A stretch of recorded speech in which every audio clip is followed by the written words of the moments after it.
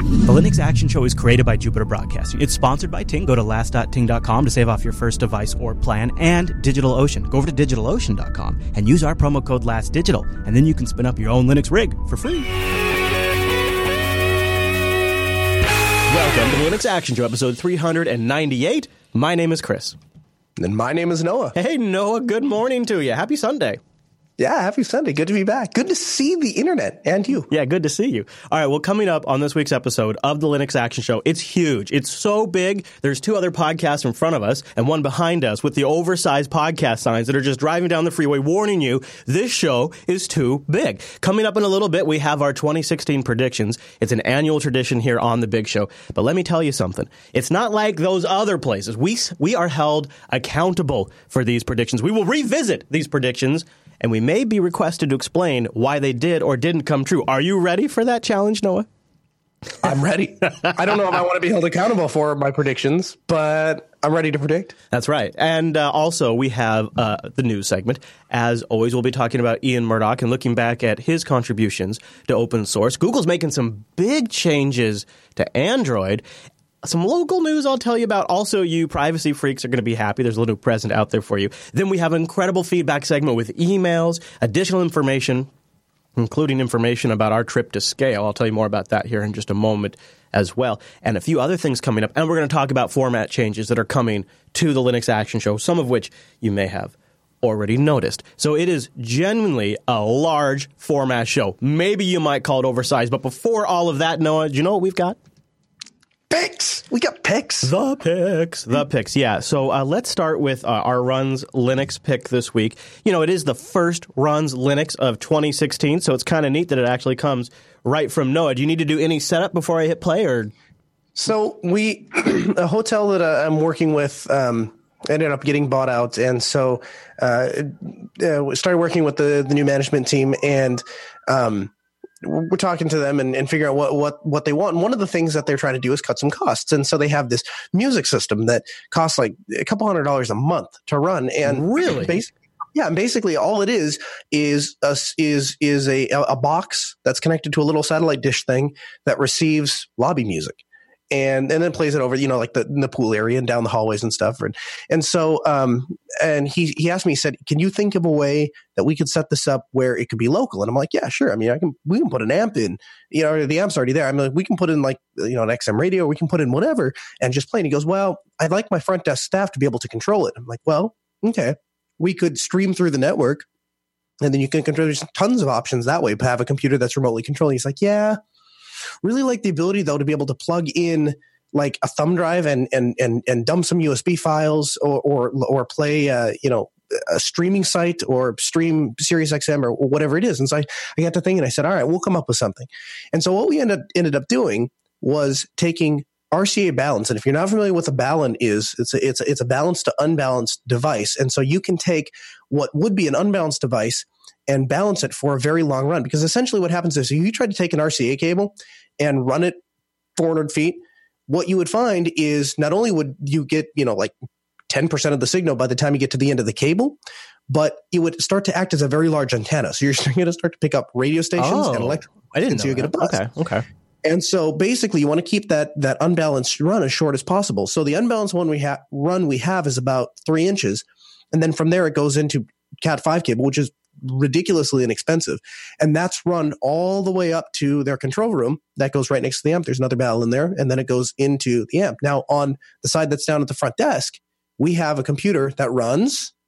I'm going to guess Linux. Let's take Windows. Linux. That's right. Yeah. Oh. So, and we installed Mix, and it was so actually great timing because I found Mix 2. And so we were playing with it. And then like later that day, actually, while I was still there, I think you were like, hey, did you know that Mix 2 came out? I'm like, yes, I did. And in fact, today I was working with it. I actually took a short little video to show you what it was. Are you ready? I'll roll it, Noah. Here we go. Okay, so what we have here is music playing from the front desk. And I'll show you what's powering it. It's kind of cool.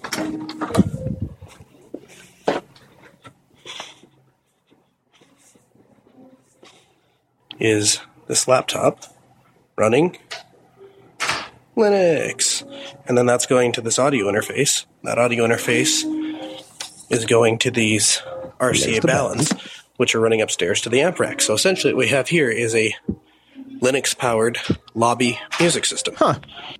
That's pretty neat, man. That is pretty neat. And, we're both big fans of Mix itself, too. And so it was a laptop it was running off of, right? Yep. Yeah. I think it'll eventually, at some point, we'll probably get transitioned into an actual desktop. But it was spare hardware that we had. So that's what it ended up being. But it works. I like it, Noah. All right. So I will, you know what? I will actually share that video if you would like to see that video with our live chat coming up in our app pick. How was your holiday, Noah? Good. How about yours? We had a bit of a. It was good. It was very, very busy. I ended up we have a client down in Fargo, which is about 70 miles south of Grand Forks, and we're really pushing to open a new store in the new year. And so the end of December, we were just every day. I was working till like 2-3 in the morning, and then I had an hour drive back, of course. So I was getting home at like 4 a.m. And so yikes, dude. The day before, 2 days before Christmas was my birthday, I came back into Grand Forks, had dinner with a couple of people, and then went back to Fargo and worked till like 4 a.m. Then the 23rd, I worked most of the day and came back just long enough to buy the stuff that we needed for Christmas Eve dinner. And then the 24th, I caught up on all the stuff downstairs and all the paperwork and logging. And so we actually get paid for all of this stuff while Sarah kind of haphazardly, who's, by the way, is very, very pregnant, kind of worked on trying to get Christmas Eve dinner. And then we ate Christmas Eve dinner. And then I went back to work after that. That's rough. It was pretty busy, but it was fun. I tried a new challenge this year. Do you remember on the last episode, I dropped a hint that I was going to ask you about driving in the snow, and we talked about. Yep. So I decided my lady and I took the kids over to Leavenworth, which is a Bavarian town about 2 hours east on Highway 2. And it's really cool. And it is legitimately, Noah, the most snow I've ever been around in like a decade. And like at some parts on the pass, the snow is up to the windows on the truck. That's how like, it's really a lot of snow. And so I went over, so I had my lady, the kids, we're all going over the pass, right? 4-wheel drive, 30 miles per hour. But it worked out really great. We went over there and the kids had a blast. There was some really nice snow. Look at this shot I took here of this the icicles on this log cabin that we stayed in. Those were slick. It was a really good time, but I was like, so Noah, do you think I'm going to need chains? And you're like, no, you don't need chains at all. I'm like, are you sure? Because like, it's really slick and they're closing the passes. And you're like, no, well, here's what you need to remember. Do you remember what you told me? Do you remember what you said? Well, I would have told you to have good tires, and I would have remembered, and I would have told you that 4-wheel drive does not mean 4-wheel stop. Yeah. Yeah, exactly. The chains were more for stopping. So you scared me enough that I went and actually bought $130 worth of chains, put them in the back of the truck, drove over the pass both ways. Going back, it was like a 5-hour drive because they had the pass closed for a bit, which was crazy. But then ended up didn't have to use the chains, so I took them back and they credited me. But yeah, there you go. You know what I call that? I call that a Noah's Walmart return special. Yeah, discount tires actually. Oh yeah, those guys are great. You could have told them. You'd have been like, you could have told them. Said, hey, I told them. So I'm just so you know, I said I'm going to buy these, and if I don't use them, I'm going to bring them back to you on the following week, and I'm going to return them. Is that okay with you? And they're like, yeah, that's okay. They don't care. Yeah. The guy, I bought tires from them like a couple months ago, and I ran over a nail and it went into the sidewall, so it couldn't be repaired. And the guy's like, "I'll bring it back. We'll give you a new one for free." And I'm like, "No, you don't understand. This is my fault." And he's like, "Yeah, we're really sorry to let you down like that. We'll get you a new tire." And I'm like, No. I ran over a nail. My fault. I can buy new tires. No. We're really sorry that you had a problem with your tire. We'll give you a new one. That's great. Those guys are great. Yeah. Yeah. So it was a lot of fun, but here's the punchline. So I used my Firefox backpack to use for like my clothes, right? Because it's like, it's my laptop bag, but I only needed to bring like, stuff for a couple of days. And so I had most of my computer equipment in there, except my laptop and charger and mouse and stuff. But I had all of my thumb drives in there, and I even have like old Ubuntu CDs in there. It's kind of ridiculous. And so I get to the destination we're going to, and we were sharing it. It was an Airbnb place that they had rented that they invited us over. And I got there, and they had iPhones. They're all set up with the iPhones, Noah. But they had a Windows 8 laptop. And, so they're saying, so, hey, Chris, we really like our iPhones. We've got this Windows 8 laptop. The guy's name is Bruce. Bruce really likes the laptop. Doesn't want to replace it with Windows 10. Doesn't really like Windows 8 very much. Having a lot of problems with there. Had the Ubuntu Mate 1510 USB thumbstick in my bag. Gave it to him. He's been running it since Christmas. No problems. Loving it. No kidding. Yeah. That's and awesome. so he's just keeping the same laptop. He's probably going to get a new battery for it, and he's good to go. So there was a Linux conversion over the holidays, Noah. Nice. Yeah. There you go. All right, well, let me take a moment and tell everybody about DigitalOcean, sponsors right here on the Linux Action Show. Use our promo code LASTDigital, one word lowercase, to support the show and give yourself a $10 credit. DigitalOcean is a simple cloud hosting provider dedicated to offering the most intuitive and easy way to spin up your own Linux rig. Up in the cloud, they use Linux on all of their servers, SSDs for all of their drives, 40 gigabit E connections to the internet, tier 1 internet, and KVM for the virtualizer. You can get started in less than 55 seconds. And pricing plans start only $5 a month. $5 a month. Not a day, not an hour, not per terabyte, $5 a month. And you're all in. You get 20 gigabyte SSD, 512 megabytes of RAM, a terabyte of transfer, and they have data center locations in New York, San Francisco, Singapore, Amsterdam, London, Germany, and Toronto, which is pretty great. You can go hang out with Alan Jude. They have a great, simple interface, very intuitive and powerful. I love it. I've never seen virtualization managed better, not just on the web, in any application on the desktop, in the web, anywhere. I've never seen virtualization managed better. And the fact that it's all standards compliant, runs on top of Linux, and allows you to get HTML5 console access to your rig, that is super sweet. DigitalOcean.com, they got one-click application deployments. They have tons of great distros to choose from, including FreeBSD, but they got the Ubuntus, Stables, and the currents. CentOS, Debian, latest Fedora, CoreOS, and FreeBizzle. One-click applications for things like GitLab, Doku, WordPress, Ghost, Redmine, own cloud. You can have it on your own rig where you have root access. Open source applications under your control. You can monitor your data. DigitalOcean.com. Use the promo code LASTDigital.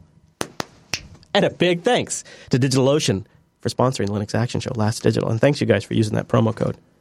That's what makes it happen. All right, Noah, are you ready for a pretty cool app pick? I am. One thing that I'm just going to say, and I don't have any predictions that really relate to this, it's more of a wish item, which I'm going to talk about more later. I really wish just PC to PC file sharing was easier under Linux. And I really wish PC to PC file sharing over the internet was way easier. And I'm going to talk about some predictions I have that might address that. Excuse me. But I also got sick over the holidays. Also, there is a project in the works right now called OnionShare. And OnionShare is an open source tool that lets you securely and anonymously share a file of any size, and you guessed it, over Tor. Now, it is early. It's in beta. So remember, any security product this early in development shouldn't be used for something that you are really paranoid about. But if you just want really great file transfer, this is a really simple way to do it. So, as you probably guessed, I have it set up on my PC. There is one prerequisite before you have OnionShare ready to go. You need to have Tor running. I did the Tor browser. It's really simple. You launch the Tor browser, and everything's set up. Then I select the file or files or folder that I want to share over the internet. I click Start Share, and it generates me a URL right here. You see this? Now, are you see the UI here? No, pretty straightforward. It's a GTK application. I can copy this link right here to my clipboard, drop into the Jupiter Broadcasting chat room, and paste this link in here. And now I can start sharing with anybody that has the Tor browser or Tor, because that's just a web URL for them to click. So I'll show you what it looks like from the web browser perspective. So if you want, and you're watching live right now, you can click that link, and it'll start sending you the video that Noah and I just played of his Runs Linux.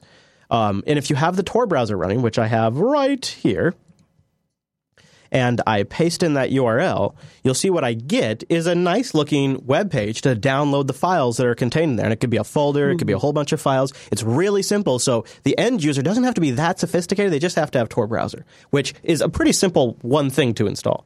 And you don't even have to install it. You can run it right onto the folder, too. Yes, actually, you can. And it's also really easy to run off a USB thumbstick, etc. So, And so anybody that wants to now can grab that file at that URL, and it's pretty cool. So I've had some downloads, it looks like, already. Isn't that neat? So it's kind of like sharing files out of Dropbox, but you're doing it directly from your machine, and it's over Tor. So it's called Onion Share, and it is a free open source application. And we have a link to the code on GitHub. And I've been playing with it. It's not a bad way to go. I mean, I'm sure it's still in early days of development, so be careful on the security. But it's worth keeping an eye on. They also have clients available for Windows and OS X. And as you'd expect, you can share between all of the operating systems. And you can find it at onionshare.org. We'll have a link in the show notes. And remember, it does require some Tor functionality.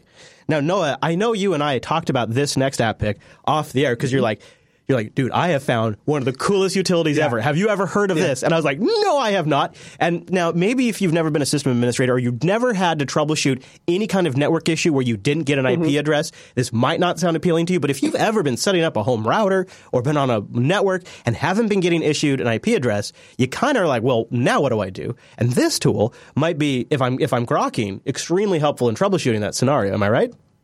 Absolutely. So we were on site and deploying an IP-based phone system, and the way that the phones were working was they because they had a whole bunch of phones. So what we didn't want to happen, we didn't want to have to open each phone up and configure it and log into the web UI and do all that. It'd take forever. And so what we were going to do was write a configuration file and leave that configuration file in a TFTP server, then make multiple copies and name them the MAC address.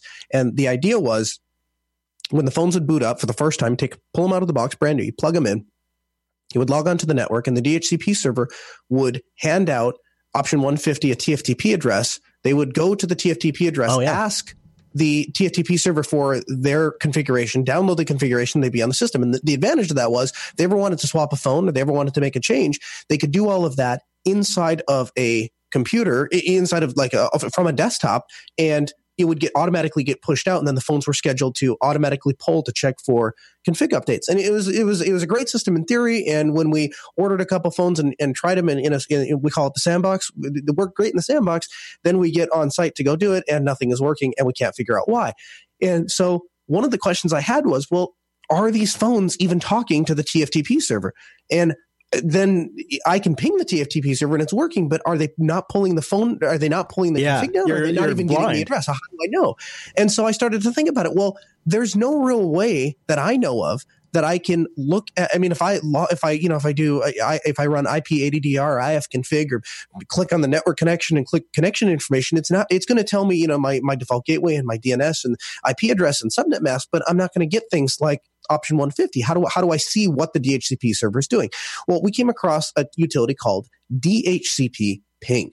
And you really, I've included the article in the show notes because you actually need another tool called DHCP dump, which it's a DHCP dump that you use that dumps out all of the IP traffic that is coming through from the DHCP, but you ping the DHCP server and it will act as if that is you are coming online and you're initiating that. Yeah. That so it's essentially it's a utility to see, is the DHCP server actually answering requests? Is it actually issuing addresses? And what information is coming down from those requests? That is what cool. IP did it hand out? What gateway did it hand out? What options did it hand out? We could see then, no, it was not handing out option 150. And we went back to the guys that were administrating their silly little Windows server and said, your silly little Windows server isn't working and you need to fix your nonsense. And then we got it fixed. And then once that got resolved, then all of a sudden everything started working. And I started to think about it and I was like,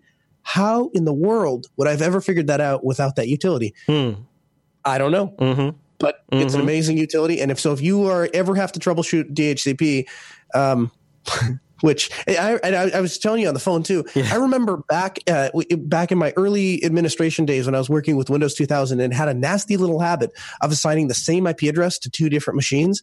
If I could have had a utility like this to be able to watch what was going on, stuff like that would have been so much easier to troubleshoot. Yeah, but good point, Noah. Okay, so I want to take a moment and sort of set up the concept of today's episode. So two things I want to talk about. We're going to do our predictions. And this is something that's an annual tradition on the show. And we're going to do it with a clean slate this year since this is Noah's first year. So we're going to start new. And I want to propose a new framework. So I want these to be sort of fairly technical in terms of actual predictions of things we expect to happen in 2016. And I think that also then leaves room for a separate episode on things we wish would happen in Linux. Things that we really would love to see, and maybe it takes a little magic or takes some people working together we don't expect, but things we really wish. But I don't want to overdo it. So I'm going to put it out to the audience. Would you like to see next week's episode dedicated to what we hope to see in Linux land? So this week, we're going to talk about what we expect to see, and we're going to be held accountable for those. And we're going to probably, if I remember, which I always do, play the clips back in next year's episode to actually put ourselves on the spot and have to answer for it. That's what the predictions episode is about. But a wish list episode would be a couple of really long-time Linux users who have been watching the Linux land for a really long time thinking, boy, I would just love to see this taken care of. Universal app install. You know, something like just really big and bold. Now, maybe you have a prediction that might happen, or maybe it's a wish list. Either way, I think we could do 2 episodes. I just don't want to overdo it. So I'm going to let the live stream decide. If they're in the chat room right now, then you get to vote. I'm putting the URL in there. It's strawpoll.me/643615.7. And you go to that URL, and then you can vote at strawpoll.me/643615.7. And we'll look at it in the feedback segment and see if the audience has decided what we're doing next week. So that I'm putting that out there. So we'll start the votes. And I want to also take a minute and talk about Scale, because this is we've decided to just go all in on going to Scale. And legitimately, both Noah and I have been dragging our feet on this decision because the timing of Scale works out super bad. Possibly wooers, yeah. Yeah. Do you want to say personally? You can say personally why it's so bad if you want. You don't have to. But for me, personally, it works out horribly because it's right around my birthday. And also financially, Jupiter Broadcasting goes all in at Linux Fest Northwest, and it is something we really have to budget for. But for you, it's not just that you also own your own business, have employees that work for you, and children. It's also my wife's birthday. And the other thing is, and this is drastically second to it's my wife's birthday, but I have canceled like 3 other commitments because of my wife's birthday. I'm like, well, I can't do that. And then it's like this came up and I'm like, well, I guess we're doing this.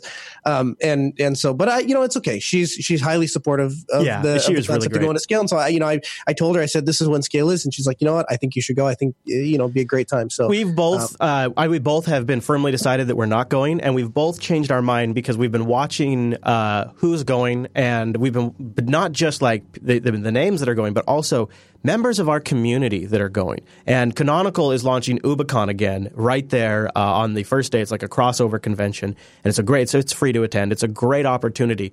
So we have a discount promo code for our audience members if you're going to go to Scale. We're going to tell you about that in the feedback segment. But what I'm getting at is we're going to have a breakdown in the feedback segment of some of the things we really need from the audience to make this effort possible. Because I really don't want to put this all on a credit card. I can't afford to do that. But we really want to go there full on with video and all of that. So we have a couple of things we're doing. I'm going to tell you more about like hands-on ways you can help us, like with transportation or on-the-ground organization. I got a few other things I'm going to tell you about in the feedback segment. Financially, though, you can help. And this is something we really need, is we are launching a limited run Linux Action Show t-shirt, and we're bringing the hoodie back because people have been asking for 14 days at teespring.com/last400. And that's the other part of this. We're launching this to also help potentially fund a last 400, episode 400 party at Scale, if it's possible. So we have a big effort we're trying to get. We need to raise a couple $1,000s. So we need all of you to buy like a couple of shirts if you can. We also have the hoodies available, the premium tee, and the ladies fitted tee is all back. Right now I'm showing the long sleeve red, which is the shirt that I am wearing. I love this shirt. I have a batch of them. And we could really use your support. So you go to teespring.com/last400. If you can't afford it, it's totally cool. And if you're in the area and want to maybe help out in other ways, I'll tell you more about that. But we could really use your help because we didn't plan for this. But honestly, if we're going to legitimately cover some of the bigger events in the Linux world, we have to be there. The Linux Action Show has to go. And I'll tell you more about our plans. I intend to bring the Rover down there, so we'll have a full production suite available for us. We're going to have full day coverage starting at UbiCon all the way to the end of Scale. It's going to be a big event. I'm going to tell you more about it later in the show. But I wanted to mention we are relaunching that shirt for 14 days at teespring.com/last400. You can also get the hoodie there, the ladies tee, and the t-shirt. Any one of them. If you can, maybe grab a couple of them because we could really use your support. And we want to not just barely be able to fund Scale, but it would be amazing to celebrate the 400th episode, because you might have noticed this is episode 398. We want to celebrate it in person down at Scale. It would be amazing if we could get there. But we need your help. Teespring.com/last400 or patreon.com/today. So you can get all of that I'm going to check in on the poll right now to see how it's going. Oh, okay. All right. We'll follow up on that. The audience has spoken. Yeah. So either way, long story short, we've both changed our minds on Scale, and we're not hesitant anymore. We're excited about going. We're all in. We've been communicating with the folks at Scale, getting press credentials taken care of, and all of that. So I think it's going to be a really big event. It's going to be a great event. And if you can make it and you want to hang out with us at Scale, use the promo code LAST40 and you'll get a 40% discount. They're just giving that out to our audience. They're not giving us any money for it or anything like that. But you can get a 40% discount if you use the promo code LAST40 to get in at Scale. Also, you can register for UbiCon. It's free, but they like it if you register. You can find that on the UbiCon portal. A couple of cool events. You can hang out with the guys from Linux Action Show, say hi to us, and go to a cool Linux event as well. So last 40 if you want to go get some tickets to Scale. All right, Noah, let's do the news.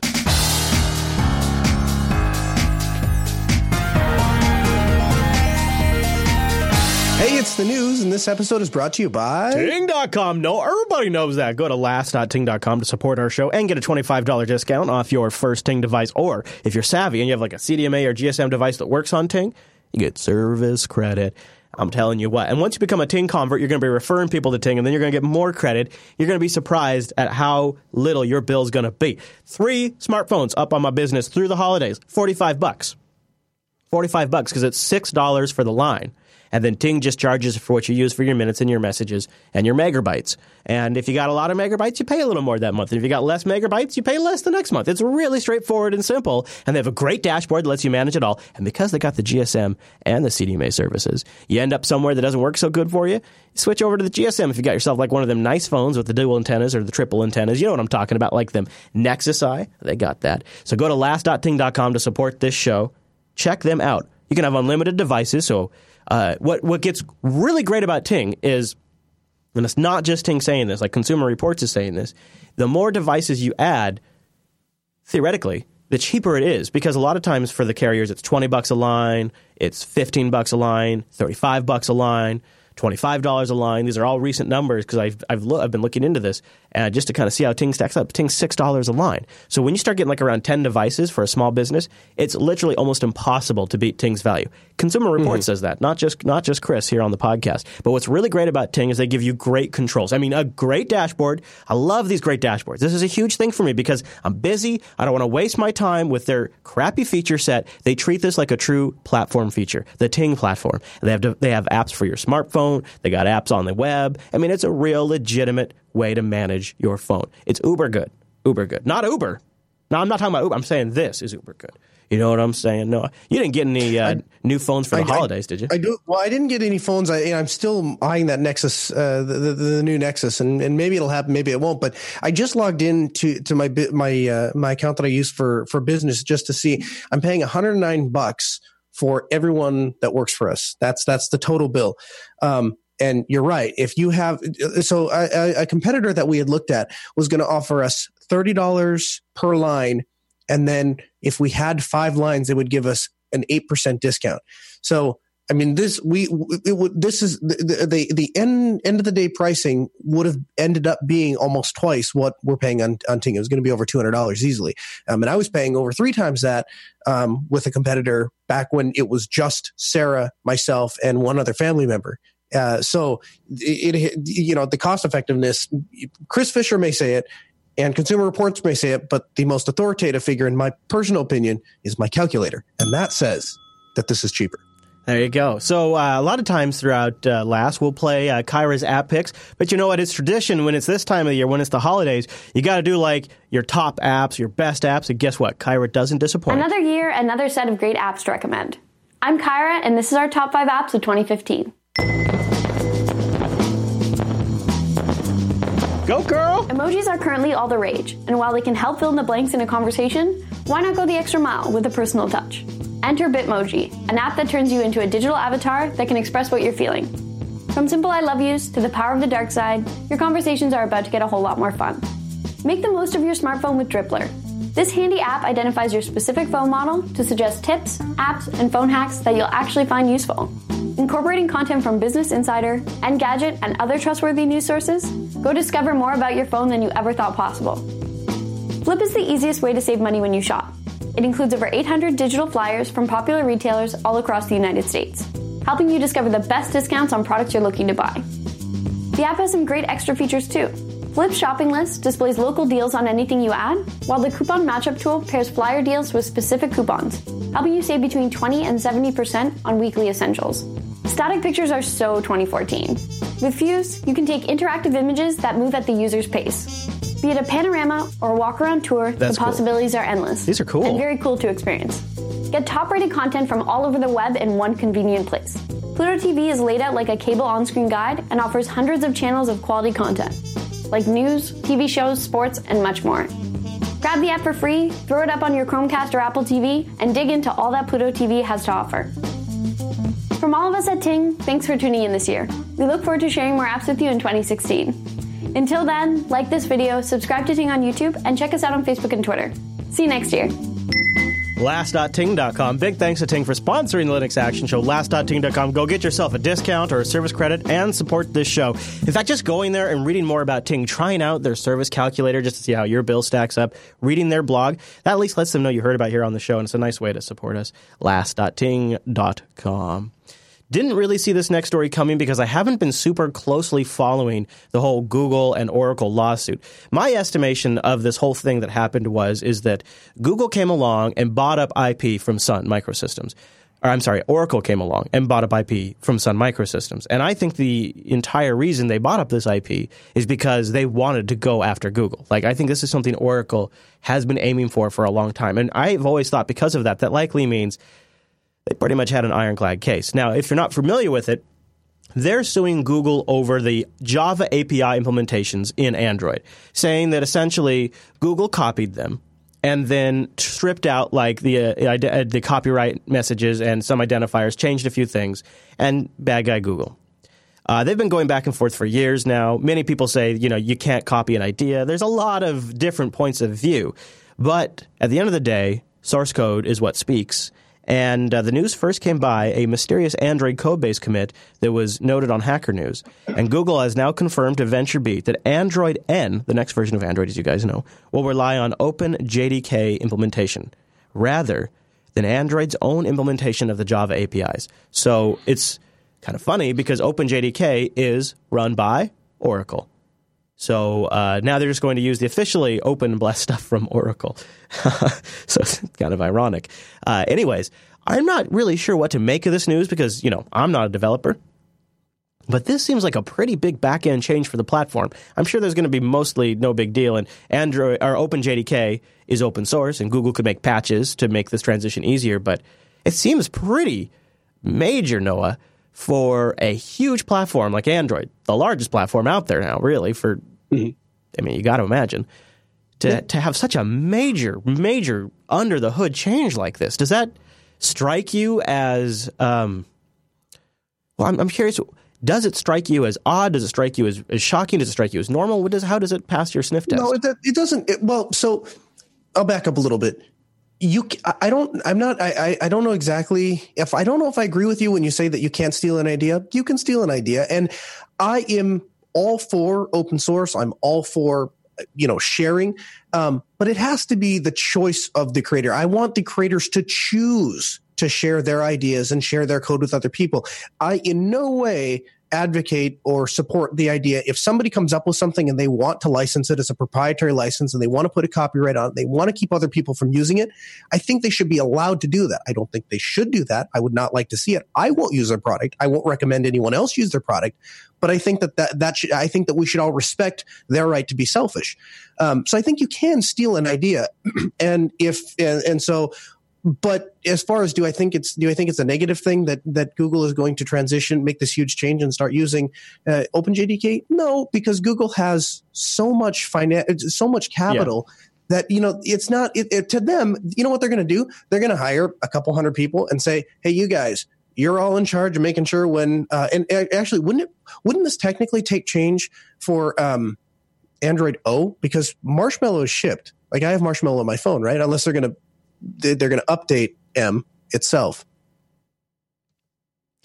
I actually, even now that you bring that up, I guess the implication is the next version, right? The next version when this change is going to be in. I think that's the core idea here. But it's funny you bring that up. One version is not a long time to make this change. And here's what Google said. They gave an update to VentureBeat on the 30th of December. They said what they're going to do is they're going to make changes to openJDK to make it work on Android. As a result, the future versions of Android will continue to contain parts of Google's own implementation. So it's still going to be Google specific. It's just going to be based on openJDK. So I think this is going to be pretty smooth.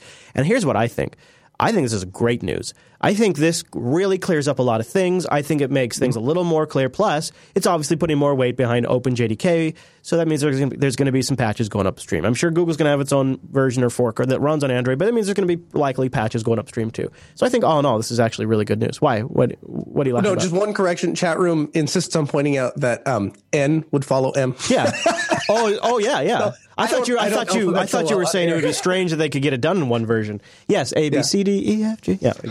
Yeah, I know. I had to sing it too. Yeah, see, that was the problem, actually. I do sing the alphabet. You just couldn't sing on the fly while you're on air. That's what happened. No, well, I could. It just then we wouldn't have any listeners. We could have sung together. We could have just had a moment. All right, I want to shift gears and talk about something that actually brought a tear to my eye. The first time I've ever covered something on the Linux Action Show that actually made me a little teary-eyed. Ian Murdock, the father of Debian, has died at the age of 42. A former VP at Sun and the Linux Foundation CTO, now was a current employee at Docker, has passed away. And it was announced on the blog post by Docker. It came after an apparent encounter with police, as some of you probably have heard about. Have you heard the backstory here, Noah? A little bit. I haven't followed it terribly close. Yeah, there was some tweets that implicated some altercations with the police, and I'll have links to all of that in the show notes if you guys are curious about that. I don't really know if we need to spend much time on that particular part of it, but yeah, it's a story that's still developing. It was actually really weird. This whole thing has sort of it's made me realize something that's kind of hard to swallow, and that is open source is still really young, because some people that were really fundamental and key to open source and its development, they're all with us mostly. I mean, obviously people like Linus Torvalds come to mind, and Richard Stallman obviously comes to mind. But Ian Murdock, made significant contributions, and that's what I want to take a moment on last today and really kind of focus on is the contributions that he made to open source and how he kind of changed things for all of us. Because I think that'd be a nice way to kind of remember him. And so I found a really great article over on The Guardian called Ian Murdock, A Tribute to the Man and His Work on Linux. And it's long, and it's not really written for people in the Linux community. It's written for average people, which is good. I think that's really great. But so I highlighted the sections that I thought may be relevant to us as a Linux audience.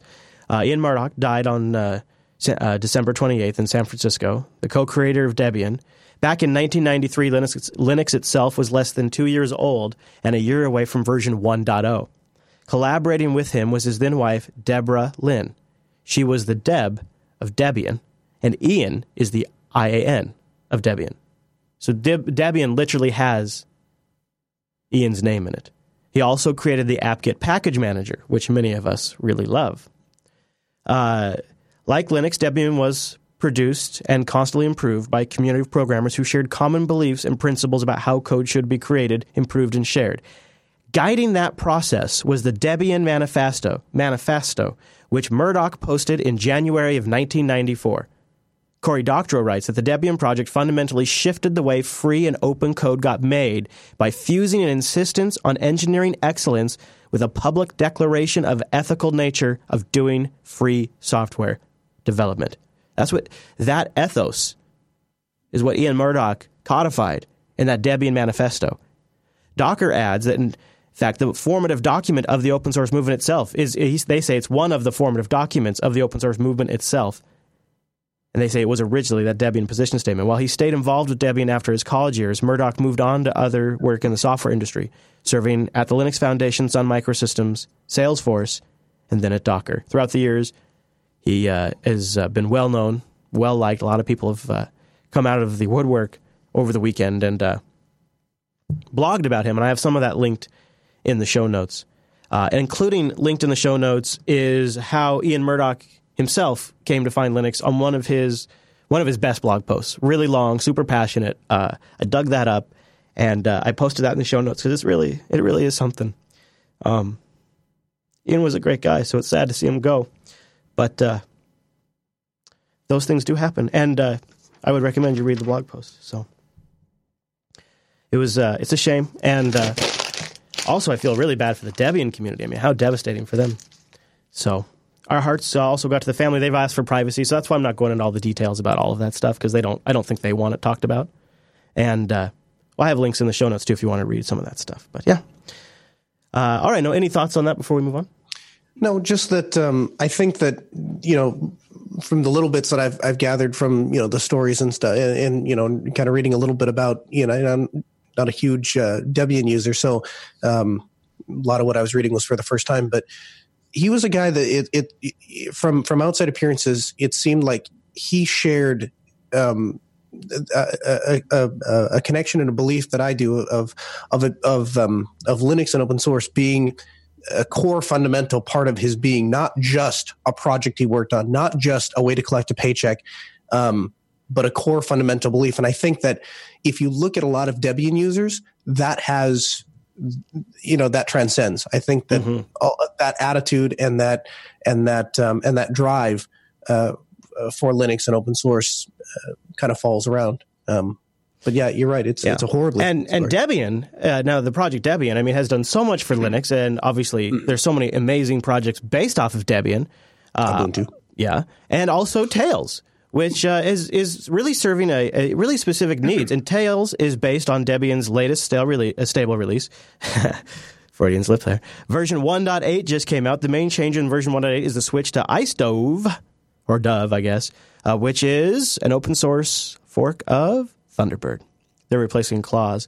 They also have the Tor browser built in, obviously. Electrum has been upgraded. Electrum is a really awesome Bitcoin wallet. They have I2P up to version 9.23. Enigmail also installed by default at 1.82. And the next version of Tails OS is slated to come out on January 26th, my birthday. So you can get Tails 1.8 in the show notes. I really like they're taking the Snowden thing to the nth degree with this. They're really going all in with the Snowden stuff, like Snowden's distro of choice. But I guess that is true. That is true. So you can go find Tails 1.8, a great live CD if you're going to be doing your taxes, which is why Chris brings it up, because it is tax season. So go get Tails 1.8. Now, Noah, because it is the holiday season and we have a bit of a slow news segment, I thought, it would be kind of fun to do something that happened locally to me in the Rover. And it was like nothing I've ever experienced in my life. And now we want to get to the real expert, Dan Harris, over here with the other headline. Hey, guys, good morning. We're going to start here with the two earthquakes that hit the West Coast overnight. The first was a 4.4 magnitude quake in Southern California. It happened near San Bernardino. At least 14 aftershocks have been reported. And then a 4.9 magnitude quake hit northwest of Seattle near Victoria, British Columbia. All right. So, Noah, if you look here at this graphic, you will see where they have Victoria, right? You see the epicenter there of the earthquake. If you do a straight line out to the other side of that coast, that's where I'm parked. That's where I'm at. I'm laying there in bed, and I got to tell you, I was having a hard time sleeping, so I was actually already awake, but I would have woken up. So long story short, the Rover sits on wheels, right? And so when an earthquake of a 4.8 magnitude happens, the whole thing goes like this. And at first I was like, and I'm kind of groggy and asleep. I'm like, is the strongest man in the world at my hitch right now, like shaking the trailer? Like, what the hell is going on? Like, why? And so I'm like, and then I'm like, this is an earthquake. This is an earthquake. And then it just sort of slowed down. And I went and checked the wine. The wine was okay. I checked the computers. The computers were okay. We're good to go. Okay, really well, as long as nothing happened to the alcohol. A really creepy experience, I have to tell you. It was like nothing I've ever felt. Here's the thing. I would actually probably rather be in an RV than in a house for an earthquake, because at least in an RV, you can just kind of ride out the RV isn't going to collapse on you. It's meant to be bumpy. It's a travel trailer. Oh yeah, it's fine. And what's funny too is like then if the power goes out or water gets busted, you're good to go. So yeah. It's kind of pack up home and move. I mean, like I have never been that close to an earthquake epicenter like that, and so I really felt it. That was a lot of fun. That was sort of my local news. There you go. All right, Noah. Well, that's all the news for this week.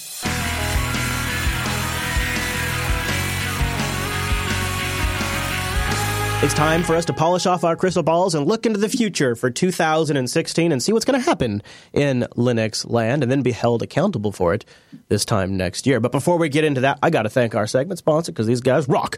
That's Linux Academy over at linuxacademy.com/unplugged to get the discount. That's a great one. And support this show. linuxacademy.com/unplugged. I'm giving you the unplugged discount because it was super, super good. I want to tell you a little about Linux Academy. They killed it in 2015. They rolled out so many new courses, so many new features, upgraded the entire back-end infrastructure, hired more instructors, more developers, more course writers, expanded their live streams, really went all in with the community. I mean, 2015 was amazing, and 2016 is going to be even better because they're really primed now. They have nearly, wow, they broke it. They broke it. They broke 2,000. They have 2,027 videos where you can obtain experience as you need to learn and practice right there on their lab servers spun up for you. 7+ distributions you get to choose from. They automatically adjust the courseware and the distro. Downloadable, comprehensive study guides, reading material, listening material, watching material. Instructor help is a big deal. Instructor help is a big deal. These are 2,000 Linux courses with actual instructor help. That's a huge deal. Scenario-based labs mean you actually work with the material. You get real experience, so you have confidence. You're not going to be anxious when you sit down and go to work on that stuff for the first time. You can speak from a position of authority and intelligence because these scenario-based labs are working right there in the scenario on live lab servers. This is super sweet. You connect in over SSH, and it's good to go. They have also something I think is extremely valuable when you have limited time. They have nuggets. These are anywhere from 2 minutes long to 60 minutes long. Like this one on SSH tunneling, or bash aliases and escapes. Or here's one, bootstrapping nodes with Chef, using knife and sudo. A lot of good ones here. Command history shortcuts, using email on the command line. A lot of really good nuggets that just let you get just a deep dive on one particular thing when you don't have a lot of time. They also have a courseware availability planner that can automatically generate courseware depending on your time. Go check them out. Go look at them, linuxacademy.com/unplugged. And a big thanks to Linux Academy for sponsoring Linux Action Show. This is a great opportunity for 2016 to really start refreshing your skills, challenging yourself, make the resume look a little better, make yourself feel more educated. It's really cool, and the community is full of JB members. linuxacademy.com/unplugged. All right, Noah, I hope your ball is ready because, sir, it is time for us to get to predicting. And I'm going to start. We both have about 7 or so it's like our 7 predictions for 2016. And then I'm going to grab some from the audience, too. But I want to start because I really like mine. Hold on, I'm getting a phone call. Of course, that's a great day. You know what? Your phone call and my ambulance were timed almost perfectly. I don't know if you heard that. You like that? You like that? Isn't that nice? Hey, Rika, if you're listening, maybe put the empty bottles out because that was Crystal Springs, I'm sure. They're the only jerks that call me on Sunday. This is what, when you run your own business, this is the kind of crap. You get Sunday calls from Crystal Springs to let you know your water pickup's coming. But that's because you are the CEO, so you have to you have to run the business in addition to being an on-screen talent. Yeah, but come on, who sets up calls on Sunday? Anyways, back to my ball. Let's talk about our crystal balls. So my first prediction for 2016, and I'm intentionally going a little vague on this one. I have, if the audience wants the wish list episode, I have specifics in my wish list. I mean, ones that I would really love to see. But my first prediction for 2016 is by the end of the year, some major open source project where it makes sense will have integrated SyncThing in a way that is core to that project. SyncThing is going to become sort of the sync infrastructure for any open source project that needs to move files around. It might not even be with the specific intention of moving files. It could be something like Emby introduces SyncThing to track and sync metadata and your Emby config across multiple disparate Emby servers. So they don't all have to be connected or go through firewalls. Just SyncThing moves. SyncThing and somehow is going to be integrated. And I know this is already starting to some degree because there's a rumor out there that the FreeBSD project is using SyncThing on the back end of the project to move a lot of source around and things like that. So if the FreeBSD source code tree is sitting and moving around in SyncThing, something tells me a lot of other things could. So I'm hoping for SyncThing integration. If we get to our wish list episode, I'll tell you specifically where I think it might fit in. But what do you think, Noah? You think I got a good shot of that one working out? I'll start out by saying I hope you have a good shot of that working out, because I think we all could really use a good syncing client, and I think we can all agree that OwnCloud just doesn't quite cut it, right? Actually, I would not even say, maybe I would go a step further. It might be OwnCloud that switches to SyncThing instead of CSync that they're using now, which is a catastrophe. That'd be cool. That'd be cool. Listen, I don't care. I like the concept of the OwnCloud project. I just hate that I continually get burned by trying to support them and use it, and then I lose files, and there never seems to be an answer. Yeah. And anyway. One bit of background before you do yours, also because the chat room is totally calling me out. I don't think SyncThing is hype. I started as a SyncThing user, moved away from SyncThing, went back to BitTorrent Sync, gave it time, and now have come back to SyncThing as as just to allow some time for development, and I'm very impressed. And now there's like SyncThing GTK, which gives you a nice desktop application to manage SyncThing, and you can restart the SyncThing services right from your GNOME desktop. So SyncThing has gotten a lot of really great development, and that's why I think it's now in a great position for that. So anyways, Noah, your first prediction, sir. My first prediction is 2016 is going to be the Internet of Things, the year of the Internet of Things. I think that all devices are going to transition to IPv6. I think that we've reached the end of IPv4, and I'm watching ISPs slowly make that jump to IPv6. And once that happens, the ability to bypass or to not have NAT, to not have the need for NAT, and have every single device that is attached to the internet have its own individual address is going to make the Internet of Things explode like you could not even believe. Everyone thinks we have devices that are connected now. I think that's going to be totally different in 2016. I also think those devices are going to be heavily reliant upon third-party services. I think that the third-party services are going to be necessary for those devices to work. And I'm not saying I'm happy about that, but I definitely think that's now. Can I get some clarification? Can we look in the crystal ball now? Are you saying that IPv6 is going to be rolled out by the end of 2016? Is that what you're saying? I think, well, yeah. I think that it is. I'm not saying that IPv4 is going to be gone, but I definitely think that most, if not all people are going to be on IPv6. Absolutely. But you can almost accomplish that in the United States now, because Comcast owns so much of the market that if they just turn it on everywhere, which they have been doing. Yeah. Well, I mean, so Comcast is turning it on, but they have most cable modems that I've been seeing lately, they have IPv6, and then they're converting back to 4 before it leaves the ISP's network. But if you're going from in my case, Midcontinent, if I'm going from Midcontinent to Midcontinent, I'm 6. Now, and if I'm going from Comcast to Comcast, a lot of places you're 6. Yep. But I want to back that up with a couple of things. Going with the Internet of Things, Ubuntu is with Snappy has been targeting Internet of Things, and even Firefox OS, which is going to be which is not actively developed for smartphone or whatever, is still. They're still going to have some active development on Internet of Things. So I think 2016 where we're going to see that become the thing. Okay. All right. I think that's interesting. And you don't have any specific type of things like light switches, refrigerators. You think it's like all of them. I think that when you get your Hughes lights, I think there's no longer going to be a box that you put behind your router and forward a port or it calls out or whatever. I think that box is going to have an IPv6 address, and I think it's going to exist on the internet. And I think that once companies catch on, that it becomes because right now a company has to choose either to run a service to let those devices call home so that they can have two-way interaction, or they have to provide the user with the user has to be able to accomplish NAT to be able to do a lot of this. And I think once IPv6 rolls out, I think that is just going to take off like wildfire. Interesting. No more home NAT and firewalls. All right. So let me rub my balls here, and I will tell you that I think I'm sorry, I won't do it anymore. Ball, singular, ball. Ball. Phrasing, Chris, phrasing. I want to pick on Linux hipsters for a second with my next pick here, Noah. I even have a prop to help me do it.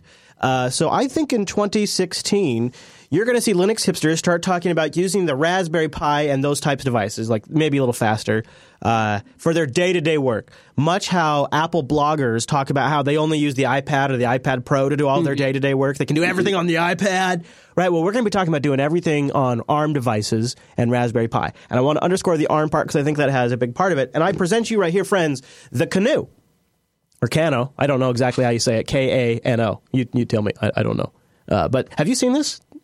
No. Okay, well, first of all, you need to watch Linux Unplugged, because I talked about it a ton on Linux Unplugged, and it was a super great episode. We talked about it. All right, so, and I'm going to open it up right here, Noah, and you're starting to get an idea. Maybe it's got, it totally keys out. It's got a Raspberry Pi on the box here, and when I open it up, and it's a really nice box, it's magnetically latched, so that's pretty cool. You open it up, and it comes with really easy instructions, super easy to read, with some green on it again. It's got more instructions embedded in the top here, book 1, book 2, make a computer, and it gives you step-by-step instructions on how to take this acrylic case, this Raspberry Pi 2 Model B, a couple of things like this SD card, which has Linux on it, and this wireless mouse and keyboard trackpad, which connects up to, it's not wireless, sorry, it's USB, and you have your HDMI cable here. And you have your USB micro power cable. And everything you need, as long as you have an HDMI monitor, is in this box to make the Raspberry Pi 2 a full-fledged computer with an actual very nice keyboard, as you can see right here, very nice keyboard. And it's 2 instruction books, and the books are really simple, really straightforward, very, very, very well designed. I could give this to little Noah or Dylan, and they would be able to follow this, and they would be able to build the Raspberry Pi computer. They even have like alphabet stickers on here, for like kids and stuff. They have larger decal stickers for kids to play with. That come with hair and makeup and mustaches that you can put on characters, and then decorate the acrylic case with that. So this is the Kano, Kano, and they sell a kit online. And Files Copying in the chat room got this for me over the holidays so I could take a look at it. So thank you to Files Copying, because this really kind of really opened up how close it is to anybody being able to approach a Raspberry Pi and build themselves a custom computer. Taking that data point and combining it with another data point that was announced on Linux Unplugged, which I'm sure you probably heard, is coming from Wimpy at the Ubuntu Mate project. They now get more daily downloads for the Raspberry Pi version of Ubuntu Mate than they do for the x86 version. They get more downloads for the Raspberry Pi version than all the other versions combined. 386, x86, it's a huge portion. And people are turning these into full-fledged computers. And when you look at all the advantages, low power, silent, who doesn't love a silent computer, right? Fully capable of running most web applications, except for things like require flash. Really cheap, easy to get together, use existing HDMI-capable displays. I think this is going to be the year that you hear a lot of people talking big about these being their day-to-day workhorses. And they're not going to be people compiling software locally. They're not going to be people encoding media, but they're going to be 90% other use cases out there that will work just fine on a device like that or close to it. And so I think this is the year the Linux hipsters start bragging about running full-time on ARM-type devices. I was a little hazy. I'm like, yeah, I kind of see that maybe, until you said a Raspberry Pi or other devices, because if when you open that up to ARM being the hipster, I can definitely see that happening. In fact, really, I saw that happening, not predicting that happening, saw that happening firsthand at the end of 2015. The ARM guys, they are, it's like a cult, man. If you develop for ARM, or you have an ARM device, or you looked at an ARM device, basically you're part of the cult. And it's like, if it's not ARM, then, and they know everything about it, and every different company that manufactures them, and which ARM devices are better for which things. It just, the one thing I found in common is they all see the Raspberry Pi as a toy and not for anything serious. So I was a little bit hazy, but then when you open it up and say, or similar devices, 100% on. Yeah. All right. So your next prediction. My next prediction is that SSL and web encryption will become the de facto standard, and all devices that will be issuing CA certs. So if you buy a router in a store, halfway through 2016, I don't think it's going to happen right away, but by the end of 2016, I think all the routers that you buy in stores are going to have certificate authority certificates on them. I think that things like OwnCloud, to roll your own services, any of that stuff, HTTP is just not going to be a thing. It's all going to be HTTPS. So do you think like even sites like AltaSpeed and Jupiter Broadcasting will be HTTPS? Because it does mess with caching. It messes with some caching techniques. For sure. I think that for people like you and me, who we're in control of that stuff, I think that that's going to be a little bit of the exception. I don't know about you. I have so many. The list of things that I have to do where putting our site, which does basically nothing of secure form. We have a store, but that's outsourced. It's just LinkedIn. Everything else is just it's basically an electronic brochure. My priority list for making that having that SSL is next to zero. So I would never go. So there's going to be a large portion that won't be SSL then. Well, I don't know. I think that a lot of people, when they start their web page up, or when they, like if you go to use the GoDaddy designer, or if you go and go on DigitalOcean and start a blog or something like that, and a lot of those roll your own services, I think those are going to incorporate SSL, and I think that's how a lot of people get started. That makes sense. I think the people that actually set up an Apache web server and then administrate the whole thing and aren't rolling something into it, I think that is probably the minority. I think that's interesting, and I'd like to see that come true. My next prediction is one that's going to make us a little uncomfortable. Speaking of hipsters, open source Swift becomes uncomfortably popular, especially on Linux. I'm not talking like on the desktop. I'm talking on the server. I present Exhibit A, perfect.org, already launched before Swift even went open source. It builds itself. We've talked about this in Coder Radio, which I'm sure you've heard, Noah, because I'm sure you're listening to Coder Radio. It builds itself as one language to rule them all. Wouldn't it be amazing if you could develop every aspect of your app's front and back end, all using Swift? We think so. That's the vision behind Perfect. Perfect is the first enterprise-grade web server and web toolkit for the Swift programming language. If you're ready to develop in Swift and you need a back-end server software, Perfect eliminates the need to choose and learn a back-end language by allowing you to use Swift for all of your coding. And they're working on Linux versions. And, of course, Apple has released Linux Code. So I think 2016 is going to be a big year for Swift. I think Apple actually launched the project decently, including full commit history. Why do you say it's uncomfortable? Because it came from Apple? Well, my next prediction will give you an indication why I think it's uncomfortable, because I have a theory about where Apple's going in general, which I don't want to give away my next prediction because I want to give you a chance to lay down your next prediction. Okay, all right. My next prediction is that Linux or open source technology is going to become the playground and essentially ground zero for Mycroft and artificial intelligence. I think that as Mycroft gains traction next year, I think that is going to be Linux is, just because that is where all of this stuff has started, is going just like the Raspberry Pi. Even though Windows has tried to put their stuff on the Pi, nobody actually uses Windows on it. Very few people actually use Windows on the Pi. People that are playing with ARM-based computers, playing with Raspberry Pis, they're playing with those using Linux because that's just what you do on a Raspberry Pi. I think that's going to be the same thing in 2016 when it comes to things like Mycroft and AI. Now, what about the folks that are doing proprietary stuff that already have kind of a leg up? Do you think they're going to make Linux versions? No, because here's where I take this from. I take this from a while ago. You said something that really struck a chord with me. You said, when I think it was at a conference actually, you said that when we look at things like VR, it's not the Samsung VR glasses, it's not the Oculus Rift that's really going to propel VR be the driving force behind it. What it's going to be is things like Google Cardboard, where it's a $5 device that you can put any smartphone in and play with it, because that gets it in the hands. Huh? And web VR. Whatever. Yeah. A way to deliver it.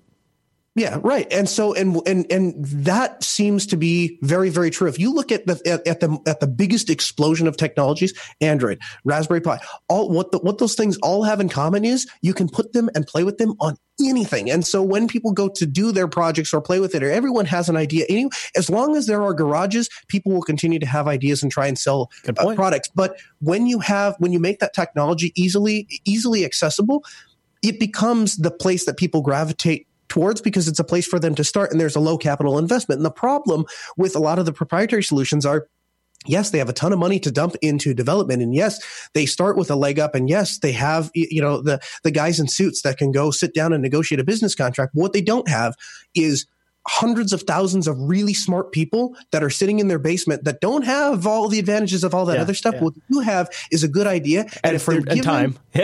and time, and not a lot of money, not a lot of money. But you give those people the technology that they need to make and they will push that technology right to the breaking point, and maybe sometimes even a little bit over, so that it's not perfectly, it's maybe not always the most reliable. I'd love that to be true, Noah. I'd love that to be true. I am worried, just as a side prediction, this isn't an official VR prediction for me, but I'm worried 2016 is going to be a no-show year for VR. I just think that the main players that are leading it right now, they don't have something impressive enough to sell to consumers. The stuff that is consumer friendly, like the Samsung stuff, is super buggy and requires the horsepower of a phone. If it is going to succeed, it's by what I think you just laid out, unless somehow Valve or Oculus just totally nails it. But I don't think that's going to happen. And I think your version, I think you're going to see people adopt the commercial stuff, and that's going to generate the hype. But the actual interest and people who can actually do something is going to come from your version. That's a good one. All right, so my next prediction kind of plays off of the Swift prediction, and it's because it sort of also involves Apple, because it's about the printing system we all use. Cups. I think 2016, Apple either cuts cups loose somehow, or what I think is more likely to happen is in the next version or the version after of OS X, Apple is going to replace cups with their own custom printing system. They've been doing this with Samba and local DNS lookup and a lot of different utilities they've been replacing with their own a init system was one of their first, right? And so I think this is the next thing in the Apple chain. I think Apple is going to focus more on mobile than ever, and that means they don't need a really advanced printing system anymore. Their recommendation is probably going to be print to a Linux box on the network if you need fancy servers and printers. And so I think Cups is either going to need a new home or a fork by the end of 2016. And this one's a little tricky because I don't really think it's going to be easy to tell. The updates from Apple to Cups have been slowing. They're still happening. There was one that happened around the beginning of December. But before that, it was a gap. And before that, it was a gap. And before that, it was like it's been slowing down a lot. Now, that doesn't mean new printers aren't coming out. That doesn't mean things don't need to be worked out. That doesn't mean things have to be changed or security updates don't need to be made. All those things are still true. But the updates have been slowing down. And I suspect that this just doesn't sound like Apple anymore. But we'll see. That's my expectation is Apple loses focus on those kinds of things. And that's why I'm uncomfortable with them being behind Swift, too, because they stick with stuff for a while. But then when they change their mind, they really change their mind. Now, being open source doesn't mean it won't be abandoned. But if the biggest backer behind it goes away, it's a big burden for the open source community to sort of tuck and roll with. So we'll have to see where that goes. And I think those conversations will be underway by December of 2016. That is my prediction, sir. Your next prediction. Well, actually, I kind of want to back up, and if I can touch on yours. Yeah. I guess I see where you're coming from, but I'm not. It doesn't make me uncomfortable because if a company as big as Apple is going to dump a bunch of money and time into a project, be it a cup system or code, and they're going to get that ball rolling really heavy. I don't think they're like. I don't think they're. No, I think they're all in on Swift. I think they're all in for a long, long time. I think what's more what I guess for Swift, what concerns me more is they're super new. And this is not at the core of who they are.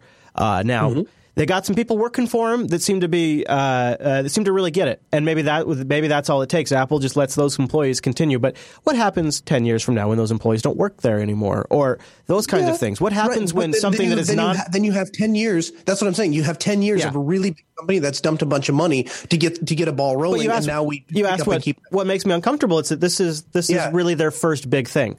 So I think it's going to become a significant player on Linux, and so you're going to have a significant language on Linux because frankly, there's just a crap ton of iOS apps being made, right? And so if you can just reduce overhead by developing in Swift for both the front end and the back end, that's going to be a no-brainer. And people aren't hosting these things on Macs; they're hosting them on Linux up in the cloud, right? So it's going to be a significant development platform on Linux, and so it just concerns me that they're kind of new to it. They have Cups, they have Darwin, they have a lot of open source projects, but nothing where they've actually gone all out on Git. They're using Git issue tracker. They're interacting with the community. They're actually accepting bugs.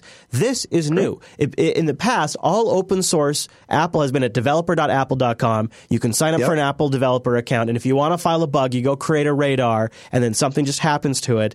It has not been your traditional open source company. They got close with their involvement with WebKit, and Cups, but those are completely different beasts, and Cups is a completely different example because they brought that in after it was created.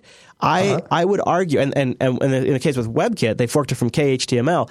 This is really their true creation from beginning to end, and it's going to be a significant and important piece of software on Linux, like Cups is today. And I think this might be more important than Cups, because of Linux's influence on the server. I follow you through all that. I follow you. Where I disagree with you, or where we part ways, is when you say, and so in a couple of years they may abandon it. I don't think with Swift. No, I mean with there's with a lot of things like Cups, you just never know. With Swift, I think they're. Then we've gotten a bunch of years of great development out of it. They're welcome to step away. We've lost nothing. We have nothing to lose by a company pushing forward like that, and then all of a sudden pulling away. I think the piece of the argument you're missing is sort of the implied influence and power Apple is going to have in the Linux space. That's the part that concerns me, because they're not used to being a considerate contributor and citizen in these communities. And not only are they one of the richest companies in the world, but now they're going to have one of the more important pieces of server-side software potentially by the end of 2016 on Linux. And it's that I can follow. And as an addendum to my predictions, it's going to double down in June when WWDC hits and Swift 3 is announced, which I think it will be. It's going to be crazy. It's already one of the most popular projects on GitHub.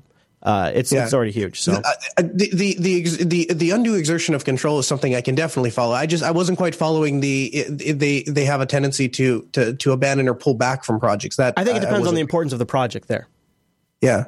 Okay. All right. So my next prediction is that optical discs are going to be phased out by the end of 2016. We're going to be done with Blu-rays, and in replacement of Blu-rays, we are going to have something like digital copy. And if you are a full-time Linux user like I am, then you've dealt with this, where you go to the store and pay $20 or $30 for a movie, and you bring it home, and you can't watch your own freaking movie that you paid for in the store because the stupid little digital copy thing doesn't work.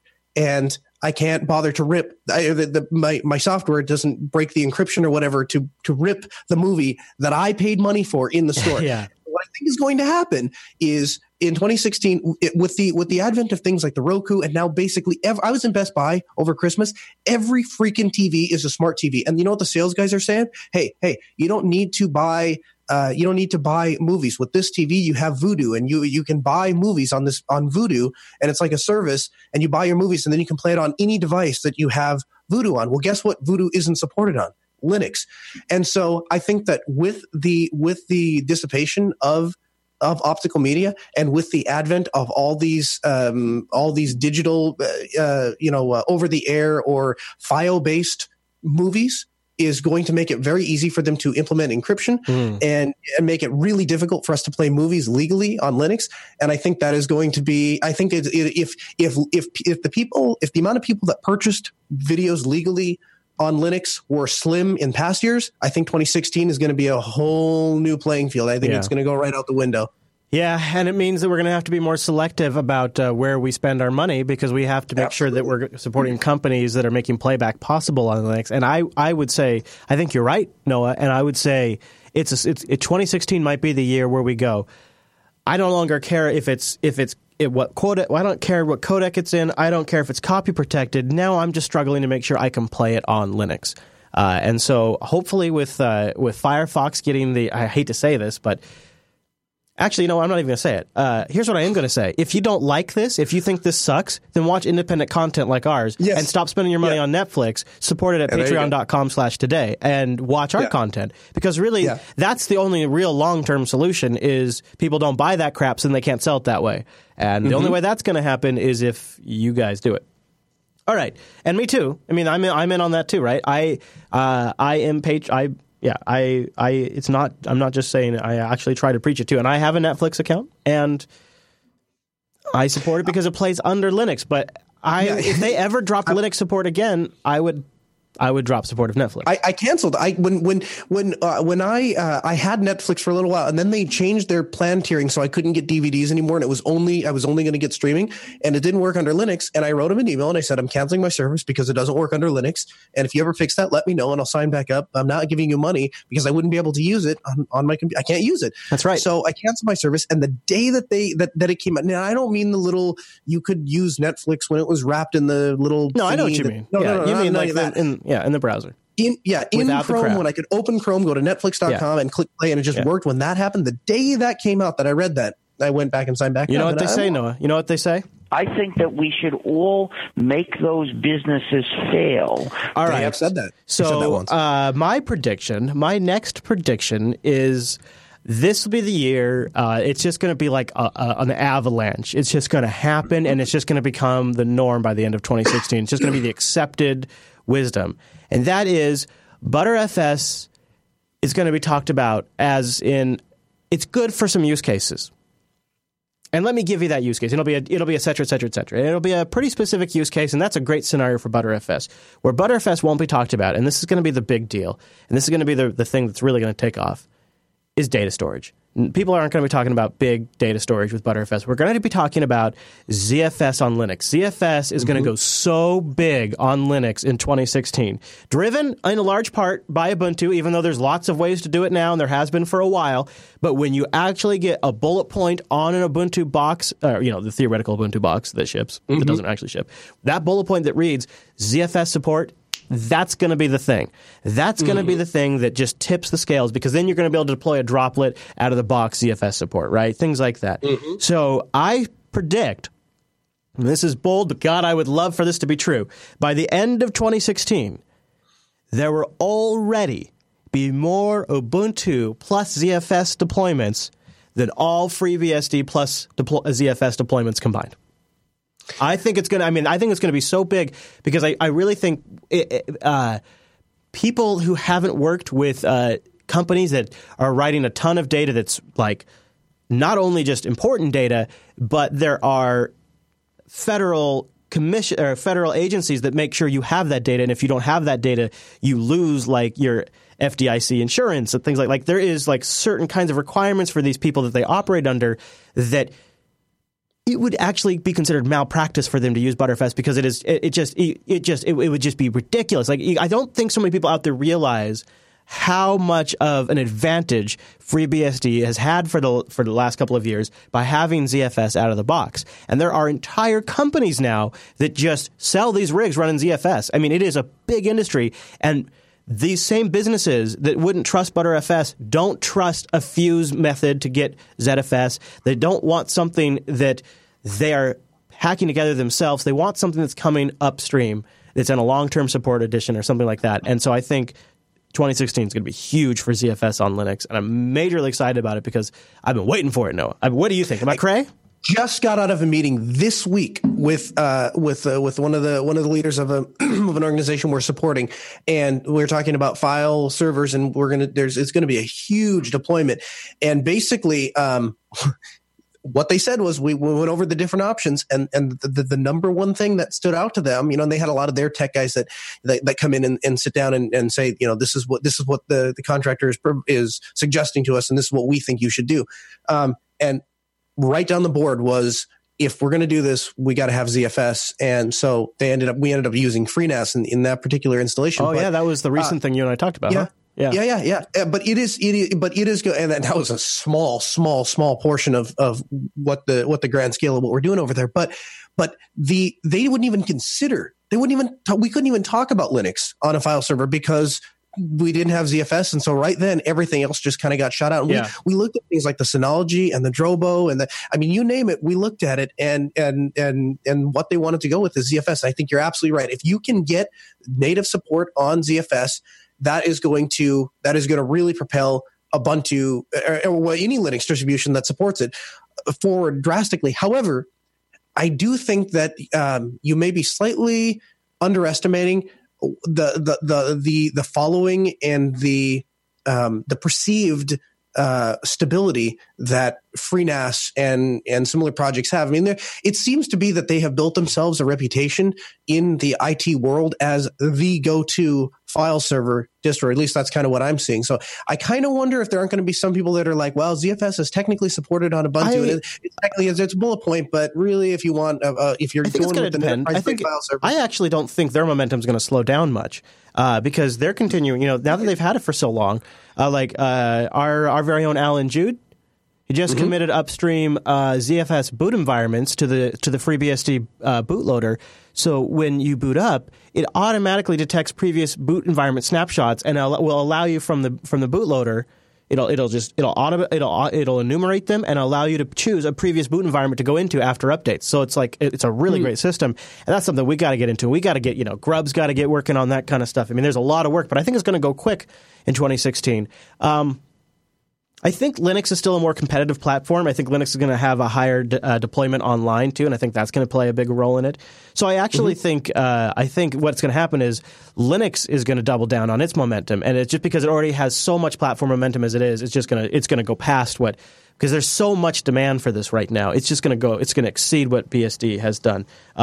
Okay, and that's my thought. Anyways, are you ready for your next prediction? I am. My next prediction is that software vendors are going to find it almost impossible to market to a given operating system with native applications. Towards the end of 2015, kind of what I'm looking at, and I was going through this. This kind of stood out to me because we're switching our ticketing system over, and so what we were doing was taking all of our active cases and moving them over, and then all the ones that were pending invoicing, we're moving those over straight into the accounting Beans books. And so I had the unfortunate advantage of sitting in a room with 3 other people as we're kind of migrating all this stuff over. And one of the things that I noticed is practically every software deployment that we have scheduled for the beginning of 2016. In fact, no, not practically. Every software deployment that we have scheduled for 2016, for the at least it's planned right now, is all moving from a native application over to some sort of version of a web app. And the one exception to that, and what tripped me up for a little bit, is there is one application that is quote unquote native, but it's not native. It's a web wrapper there's an icon on the desktop and you double click on it and it opens up a window, but really it's WebKit that's wrapped into the website, and everything works the same as if you had gone to if you load the web server and type in the address and open up that web page. It's exactly the same. It just has a minimize button, and then there's some buttons on the side that you can click on that execute the buttons that are on the web page. But basically, it is a web page too. I think that trying to write a application for Windows or for Mac or for Linux, at least in a broad sense, like for enterprise applications, large deployments, are going to be almost next to nothing in 2016. Why waste the effort? Why waste the effort? Yeah. Because the Chromebook and tablets are reality in enterprise as well. All right, that's a good one. I like. All right, so I'm going to stay just for a moment on the BSD train. Is that okay? Do you mind if I make a BSD prediction for 2016? Please. I love BSD. BSD is totally going to go systemd. They won't call it that. Nobody call it that, and they're going to mock systemd all the way there. But I've been watching this come down the pipe for a while. They're starting with the Mac launcher, and then they're going to customize. That's one of their ideas. In fact, it's discussions that they've been having for a while over on the BSD Now show. In fact, I was going to grab the episode. Oh, yeah, BSD Now episode 118. BSD is go for launch. This is the summary of the episode. We know init systems have been all the rage recently, from systemd to OpenRC, LaunchD, and even Nosh. A lot of work is being done in this arena. Today, we're interviewing Mark Haley to discuss his efforts on RelaunchD and how it differs from the rest. So essentially, FreeBSD, after years of mocking systemd, is going to be implementing its own version of systemd. And they'll begin that work in 2016. That's my prediction. And because of that, the systemd haters are going to start to normalize out and fade into the background. That's my prediction. That's my systemd/BSD prediction for 2016. Well, I can't comment on that because I don't follow systemd. All right. I'm sure. Listen. I'm sure I will hear about it all day long from Alan. Come Linux. Oh, I have one. I think I have one more that I want to do. You got one more? How many do you have left? I have 2 more. Okay, go ahead. Do it. You do your next one. Okay. Anyone who has the groundwork for a mobile operating system, be it Ubuntu OS or Firefox OS or the Ubuntu Touch or whatever it is, all Sailfish OS, all of those mobile operating systems, if they have the groundwork started, they're either going to really plunge ahead and continue, or they're going to pull and be done with it. And by the end of 2016, anyone that's left standing, those are going to be what we have for mobile platforms. I don't think after 2016, anyone is going to say, well, mobile is the way of the future, and we should go create a mobile operating system and try to get it to run on phones. I don't think that's going to happen. I think 2016, if you've already started down that road, they might continue it. But at the end of 2016, whoever is left standing, that's what we have left. They'll either succeed or they'll be done by the end of 2016. Okay, so that was actually literally my prediction. But mine was going to be Ubuntu phone specific. We're going to see, I think, at least 3 new Ubuntu phone devices. I predict 3 new phone devices. There's only going to be one that anybody would reasonably want, though, is my expectation. So 3 new devices, only one people would reasonably want, and this is the make it or break it year. We'll find out in 2017 what their plans are going to be. And if they don't have a big carrier or a big hardware vendor sign on by end of 2016, my guess would be they're probably going to wrap it up and focus on Internet of Things, cloud, and a renewed interest in the desktop. So that's sort of that was my new prediction I wanted to do. So I'm just going to sort of tack that on to the end of yours. All right, I'll do my last prediction. This is my last one. Then I have some from the patrons. Vulkan. It's going to be a great year for Vulkan. No, not the planet Spock's from.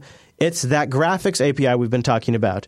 I think Vulkan will be supported on nearly all the platforms by the end of 2016, Linux being one of them, helped by Valve, iOS being the biggest one not supported. I even think that includes Android. This will start to open up the market to allow more options for Linux gaming by the last quarter of 2016. They're going to be right into Vulkan. And the only thing that's still kind of sticky there is the audio stuff, because there's not a great solution there. But for video, it's going to be a great year for Vulkan getting picked up. Now, of course, I'm sure it's going to take some time to work out all the kinks, but you're going to see Vulkan adoption on nearly all platforms, I think, by the end of 2016. There you go. Any thoughts, Noah?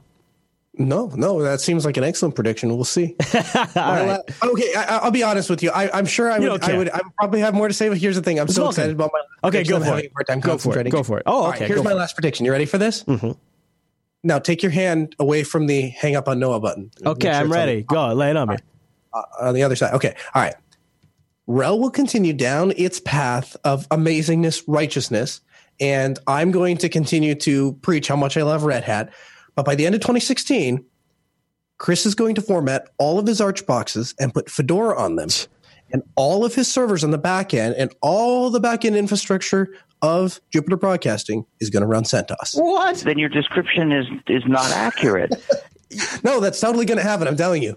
Now, what is this? Why is this? Is Copper and DNF coming together? No, I think that well, obviously, part of this is, I'll be honest with you, part of it is just to troll you. Part of it is just to troll you. But the other part is, but really, if you look back and watch the episodes of your Ubuntu, or if you go back and watch your Fedora reviews and what you have to say, every time we do a Fedora review, you get more and more happy with Fedora, and if you don't complain about something in person, I know we're really, really on the right track. And the last time that you were using Fedora, you had it installed. I don't remember why we took it off the machine that you were testing it on. I think because we had to use the machine for something else. It wasn't because you got sick of Fedora. And I'm watching that happen. And then at the same time, I'm also looking at the way that Red Hat has kind of adopted, so to speak, CentOS. And I kind of look at that and say, that has become, a really I've always thought it was a compelling server operating system. And I think that as they kind of push forward, and if you start to get kind of bit by that Fedora bug, I think the natural server progression. Well, I could see that. If the Fedora thing pans out, I could see the CentOS thing panning out, because I would imagine some of the things that are appealing me to Fedora, maybe. I made a hard break from CentOS to Debian and Ubuntu on the server years ago, and that felt real good, Noah. I felt real good. So I don't know about going back, but I'll tell you, the last Fedora was very appealing, and there is sort of a trend in my reviews where I've been getting more pleased with the Fedora releases too. I kind of agree with you there. I don't know. We'll see what happens. What's your? Do you have one more prediction? Did you have one more? No, that was it.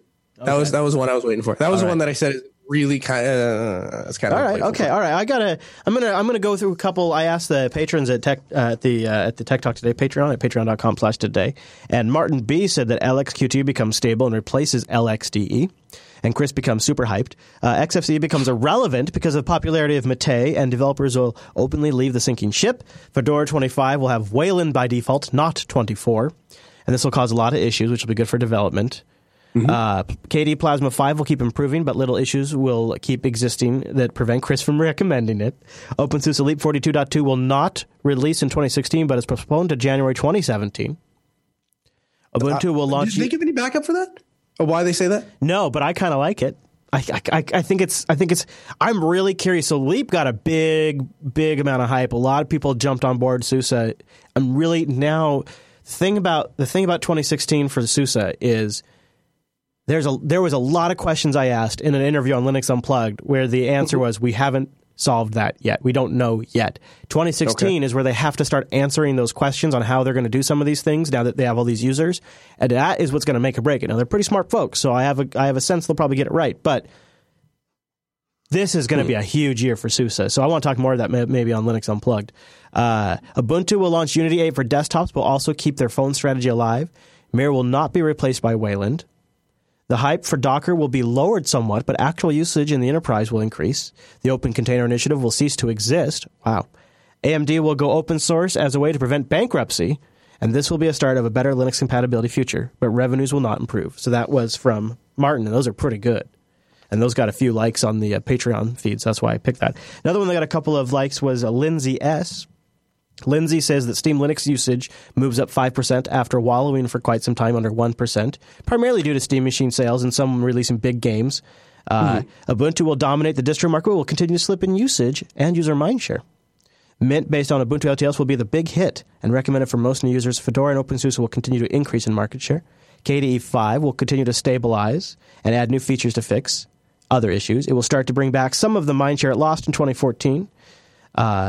And also in 2015. It also, lots of praise due to features when the 5.7 is released, and the fact that you have different menus to choose from will also be well received. Wayland will be released for some distributions such as Fedora, but will still be seen as experimental. LibreOffice will continue to rise in popularity. Large governments and educational institutions will announce that they are moving to it. Citrix Zen Server will get accolades for new releases and continue to be a great option for virtualization. I agree with that one, too. Many other Linux-based virtualization solutions, such as Overt, will be in the news for their releases. People will be looking for more and more free open-source virtualization solutions, and FreeBSD has Beehive coming out. Google will try to address the current big issues with Android security with regard to updates across phone manufacturers. They will announce a modular solution that allows updates to the OS via the Play Store, but will also allow carriers to keep their customizations for different types of phones. That is a great list. That is a great list. From Jumbo the chat room, Chris, Jumbo says, prediction, the girl who dropped out of college because of Ubuntu will finally install the internet. That's an old callback if you guys don't remember that one. That's a good one. I remember. Yeah, that was really something. All right, so your predictions, why not leave them in the feedback thread for the last 398 over at linuxactionshow.reddit.com, or join us on Tuesdays Linux Unplugged. I think we'll dedicate some time to that as well, because I think there's a lot more ground to cover here. And don't forget, in the chat room, we have the live poll going right now if we should do our wish list episode. And a lot of these I have wishes for, and I would love to expand on that. So that's all great. That's all great if you're watching live. But if you're not watching live, why don't you join us next week? We're going to be at noon Pacific, 3 p.m. Eastern over at jblive.tv. And you can join us on the Linux Action Show on next Sunday and to hang out in the live chat room. All right, Noah, that's the Linux Action Show's look ahead at 2016.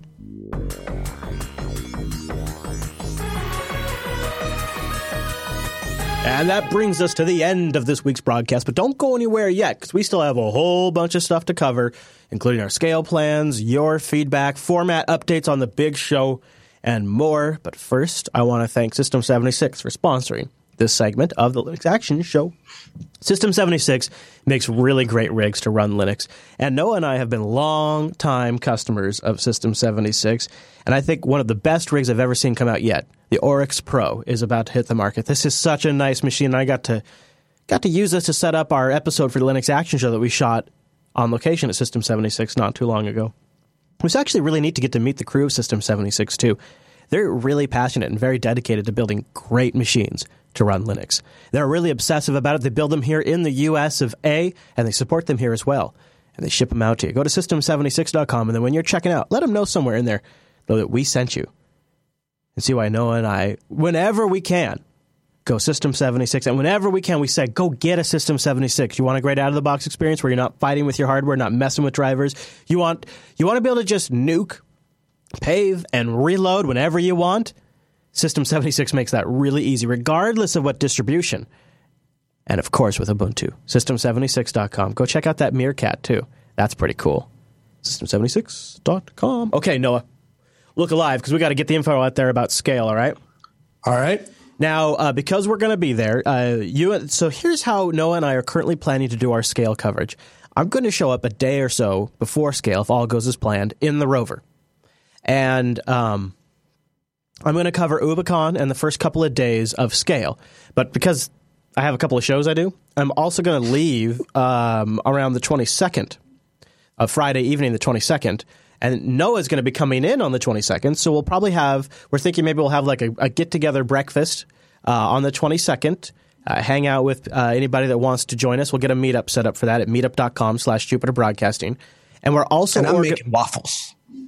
And then Noah's hanging out till the end of Scale, and you'll probably end up doing LAS live that Sunday from Scale. And hopefully I'll be able to make it back to the studio by then so I can be at the board here. So if you got a couple of places to organize right now. The first one I want to plug is the semi-official, official Scale 14X Jupiter Broadcasting thread in the Linux Action Show subreddit, which I have linked in the show notes, and it's currently stickied at the Linux Action Show subreddit.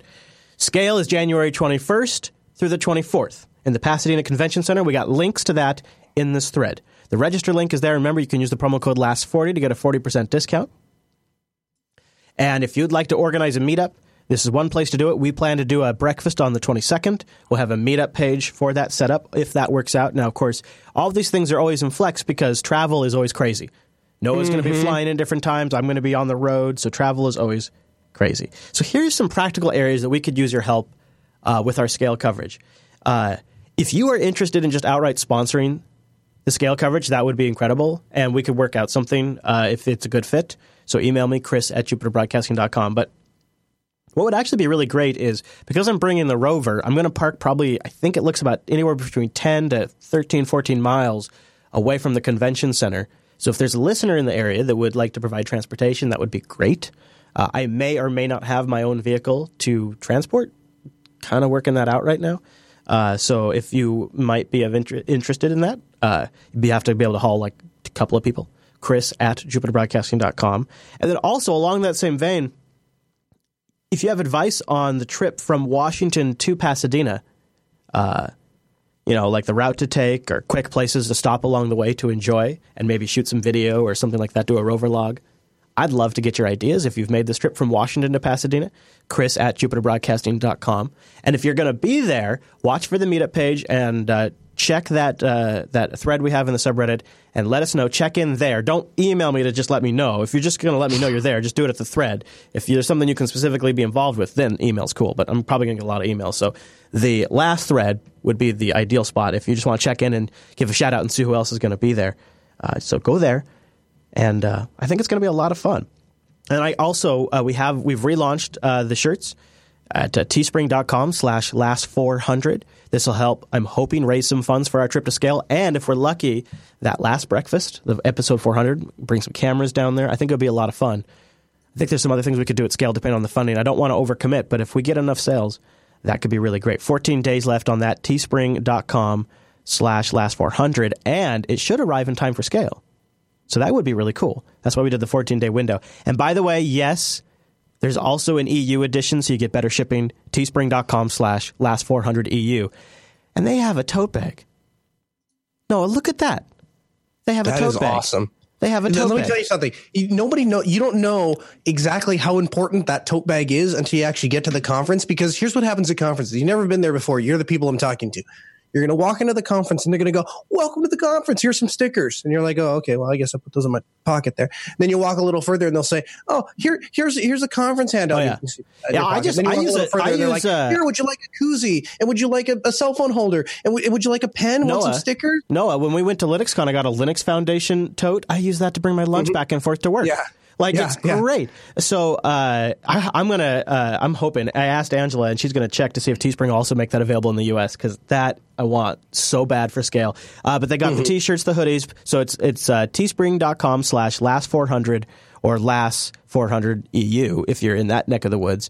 And we got the shirts, the hoodies. This would be a great way to get yourself something so that way you can represent JB and be easy to spot. But also, it is actually really great clothing. I've bought a crap ton of these over the years because we really pick good stuff, and it's a nice way to help us raise funds for scale. Teespring.com/last400. Now, before we get to the emails, I want to talk about format updates for the big show. You might have noticed you can now see when Noah isn't looking at the camera every time I switch to him. Yeah, because we're doing video. I have to retrain myself to look. It's all right. And take a little bit. No, you know what? I don't want us to get to our head too much about this. So we've decided, we're coming up on the 10th anniversary of the big show, and so we wanted to spend that year leading up to the 10th anniversary questioning a few things just to make sure we weren't getting complacent and stale. And so we did a lot of different experimentation. Also, I went on the road and tried to do production from the road for the first time. And I think at the end of it, what we've come to is it was really good to sort of reevaluate certain priorities of the show and relook at the way we formulate topics. And now that we're at the end of that sort of experiment, there's a few things that we think are pretty important about video. And so for us, it's worth the work. And I'm pretty happy right now we're using a Linux to Linux solution. I don't think it's as good as Skype on Windows when you have an i7 machine with a good camera that has an H.264 encoder, but it looks pretty darn good for running on 2 Linux boxes. It's widescreen video, the audio could be better, but all of these things can be worked on. And so we're going to start working on it again. We're going to start making that commitment. And we may from time to time fall back to Skype or maybe even a Windows solution. But to be frank with you, the response from our audience is that that's what you guys want. And I think it's best for showcasing. I've also, when I've moved into the Rover, don't have TV service. And so I've shifted all of my media consumption, all of my video media consumption to online streaming. And YouTube has been a huge part of that for me. And there's so much great content on YouTube now. And even if it's just a couple of dudes with good hair sitting here talking, I think I'd like to look at it. One with a green screen and one with some nice art. Why not look at that? And it allows us to showcase things a little better. So we're going to start working on that again. So we're bringing full video support back, which means when we go to events, we're going to also do video production. And we're going to bring all of that with us. So it's a huge commitment for us, but we're going to do it. And we're going to try to do as much of it on Linux. And we're going to keep working it out on Linux as we can as we go along and probably keep you guys posted. So that's big change number 1 is we're going back in 2016, starting from this episode forward to full video. And the second change is we're also going back to Sunday.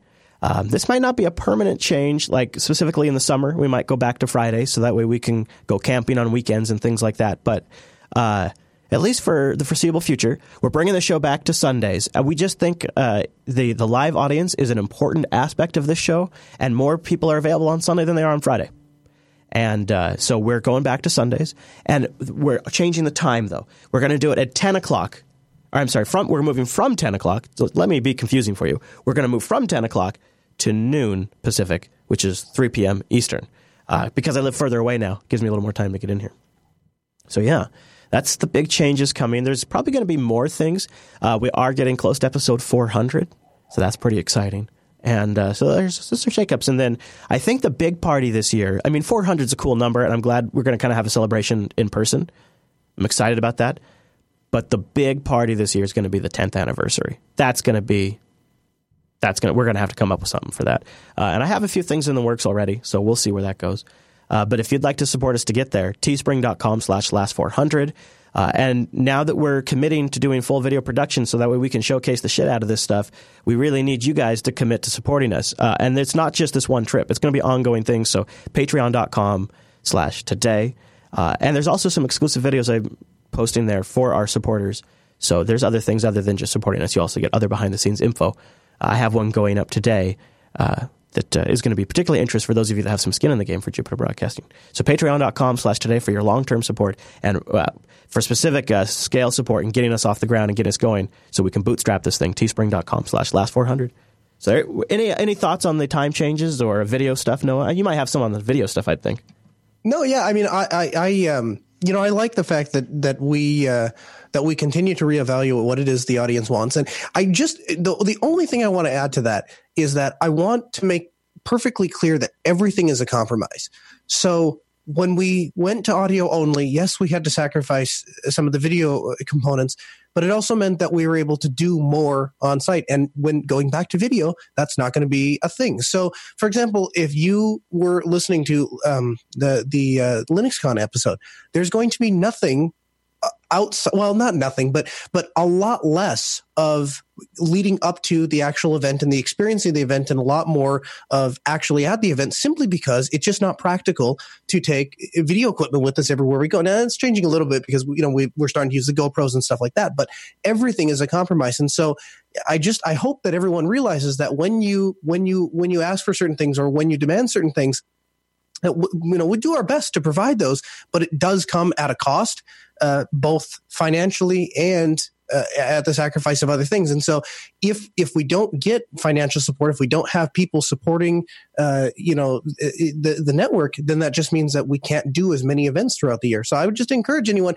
if you think that it's kind of fun to watch Netflix at $9 a month, then I would say maybe consider looking at Jupiter Broadcasting in kind of the same way. And you might not always agree with everything that Chris says on the air, everything that I say on the air, or any other host for that matter. But it's just like the same that, there are some pieces of content that you like on Netflix and some you don't. But at the end of the month, you contribute $10 to keep Netflix going. I've just asked if people do the same thing for us. And I want to also say, audio is still a major priority for us. And there's probably going to be, because we're doing video full-fledged now for both sides of us, there's going to be some weeks where things might be rougher than other. Our goal is always to have audio sound as good as possible. So if you listen one week during, as we sort of land on a video solution that really works for us, and because we're a weekly show, the only way to really do this is put our best effort in to make it work as good as possible and do it live. That's kind of, you got to go Bill O'Reilly on this kind of stuff. So I commit to you that if you tune in one week and the audio is below your standards, I guarantee you it's very likely also below my standards. And so we are committing to making sure it sounds as good as possible. It will just be a work in progress, and I think I think we will get there. We call it the big show. It's in its 10th year. I think we've got enough expertise and technical solutions out there to make something work. By golly. All right, now let's get into the emails, and then we're going to get out of here. Kevin wrote in, I think this is kind of for you, with a DVD backup script. He says, Noah, I know you back up your DVDs as ISOs. I'm pretty sure I recall you explaining in your process in a previous episode, but I can't find it. Would you, what do you use to make ISO copies? Every time I try, it mostly fails. I've tried DVD backup and DD Rescue, and I'm using Arch. So when I see things, and I'm going to get progressively better about reading emails in their entirety and every one that comes in. This week, for example, all the ones for the past 2 weeks got read. And when somebody reaches out and asks a specific question, especially if it's addressed to somebody and not just the network in general, I try to respond to those as quickly as possible. So I actually wrote back and I told him that the program I was using was Brasero, and I've used it. I actually got the recommendation from producer Rotten Corpse, and it's been great. However, he wrote back and said, yeah, I tried Brasero, but it complains that it's not finding libdvdcss2, which is installed. I think there's a version problem. And then he links to a Reddit post. And he says, interestingly enough, my DVD backup script has started working this morning. I have no idea why all the errors disappeared. Maybe just something on a reboot. Anyway, here's the script. And he gives the script. And guess what? I'm actually done using Brasero. I'm going to start using this. Oh, yeah? Because you can write this. I had a little bit of help from my Bash friends, but you can write this in a way that it will listen for when the drive when a new disk is inserted into the drive, and then it kicks off the script, backs up the DVD, dumps it to the NAS, and then kicks the disk back out. So now I'm just going to I have a very rough box built downstairs, but I'm going to formulate that into a nice easy box that's going to sit somewhere upstairs. And so when I rent a movie or borrow a movie or whatever, and I want to get it onto my Western Digital so that I can watch it and then, of course, delete it because you wouldn't want to, steal it. But I can put it into the drive, let it back up, and then it'll copy over to the Western Digital, and I'll be able to play it. But it happens automatically. So I was going to steal that. Jump over to Jonathan M, and he writes in to tell us about businesses using Linux. He says, I don't know if you still do the piece on your show where you're telling about businesses running Linux or not. I've had no time to watch the show in a while, but my wife and I have a bakery, goodboxcupcakes.com, near Raleigh, North Carolina, and we exclusively run Linux of one sort or another, usually Ubuntu LTS. Looking forward to 16.04. Yeah, me too. Save the iPad that was running our POS, soon to be switched out for an Android tablet running the same POS. There you go. There is an old laptop with a PXE boot 1404 LTSP with a second monitor running a slideshow of our custom decorated cakes and cupcakes. We Twitter. I mean, he goes on, basically his entire shop is running Linux. Look, and so, it would have been it's amazing. Even a cupcake shop has a use for Linux. That's essentially what the message is there. Yeah, well, it is, and so he has a link to his cupcake shop. So if anyone's ever in the area, you want to stop by and give him some business for his cupcakes. But the cool thing is this is a guy who he basically wrote in and said, I really appreciate the network and I really enjoy the content you put out, and it's really helped me. And here's how I'm running it on in my business. And I own a small business. My dad owns a small business. My father-in-law owns a small business. You own a small business. Yeah. So small business is like, I love you guys. I'm one of you guys. And I just, it strikes a chord anytime somebody has a small business, regardless of what operating system they're using. I love small business. But then on top of that, this guy is doing a small business with Linux. So looks tasty too, doesn't it? Look at that. Look at those cupcakes. I go eat a cupcake. Christmas trees on top of those cupcakes. Christmas trees on cupcakes made with Linux taste better, right? Did you know that? I have anecdotal evidence that seems to suggest that, yes. All right, Rex J writes in with our last email today, and I swear this wasn't staged. He says, Hi, Chris and the wonderful crew at JB. I'm a longtime listener, about 3 years now, and a first-time writer. I just wanted to share my reasons for becoming a JB patron supporter. Awesome. I enjoy your show that you produce and have been benefited greatly from your sponsors. All of the information you shared on each of your shows is relevant to my world and my passions. The sponsors that you include in your show are amazing and beneficial. It's amazing. Thank you, Rex. Thank you. This should be like a testimony on our website. He says, I ditched my old cell phone provider, moved to Ting. He says that his bill was around $70 and now is between $30 and $40. Now I'm in the Colorado area.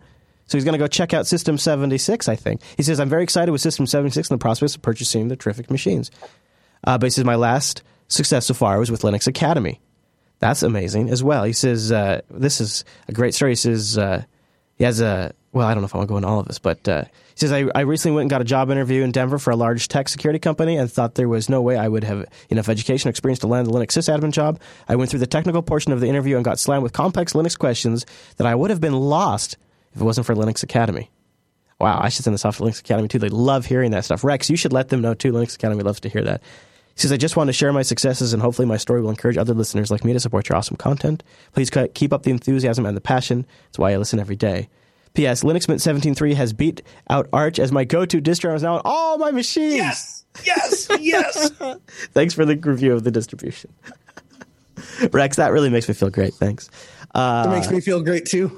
Yeah, whatever. You can email us. Go over to jupiterbroadcasting.com/contact and choose Linux Action Show from the drop-down. Or you can start a thread, linuxactionshow.reddit.com. All right, Noah, let's check in with the poll and see if we're doing our wish list episode. I hope so, because I've got some good ones. Okay, here we go. It was at 84% last time. I think the chances of it not... Yeah, no, here we go. We got it. It's a solid 84%. Now, some people had trouble with the URL, so we only got 62 votes. Because they're like their dupe protection's kicking in. But we asked, want to see an episode dedicated to what we hope and want to see in Linux land for 2016. And let's hear it. Wave Your Magic Wands has 84% of the vote. So we will do it. Now, are you up for that next week? Heck yeah. Can you handle that? You can handle that? All right. Because I got some good ones. So you better... Listen, Chris, it does not take a whole lot of planning for me to have to wish for things on Linux. You want things. I was born to wish things on Linux. I've been wishing for things on Linux for the last 20 years. Yeah, okay, fair enough. All right, so that's going to bring us to the end of this week's episode of the Linux Action Show. Thanks, everybody, for tuning in live. Don't forget, new live time next week over jblive.tv, jupiterbroadcasting.com/calendar. Please show up and see how it is if you haven't been to a show for a while. It's hours of content, and it's a lot of fun. I started really early this morning. So we'd love to have you here, and we'll try this new time slot for a while and see how it works for everybody, and love to have your participation. Anywhere you want to send folks throughout the week. Twitter. I'm gonna do it right now. I'm gonna do it on the. Can I do it on the air? What are you doing? Do it right now on the air. You taking your pants off or what? What are we talking about? On Twitter? Pants? No. No, you never wear pants on Twitter. I'm not going to do that. All right, here, I'm going to tweet. Here's what I'm going to tweet. I took pictures of the most egregious thing I have seen. I'll show you the worst thing I've seen all week. Okay. Are you ready? All right, I'm going to tweet it right now on the air. It's going to happen. Okay. And this guy, so basically they were running these network cables, the original guys, and they're like, we only have one run to run from this room to that room. Well, what should we do about that? Well, maybe we should just put 2 jacks on one cable and plug 2 computers into it and call it good. Like, you can't do that. And networking cable isn't that expensive. You can afford to run 2 runs if you need 2 computers. That's live on Twitter. And if you're following me at Colonel Linux, you would see that. Wow. Wow. That is quite the tease. Look at that. That is yikes. That's ridiculous. At Colonel Linux, go find him. I was going to follow your lead and tweet something embarrassing, but it's too embarrassing. That's not. I didn't do that. It was somebody else. I had to clean that mess. I was going to incriminate myself. Just go follow me at Chris LAS, which will be helpful too as scale approaches. Yeah, that is. Whew. I was going to post never mind. I'm not even going to say what I was going to post. But if you wanted something that we didn't talk about covered in this show, you can suggest it over at linuxactionshow.reddit.com. All right, everybody. Well, thank you so much for tuning this week's episode of the Linux Action Show. And we'll see you right back here next week.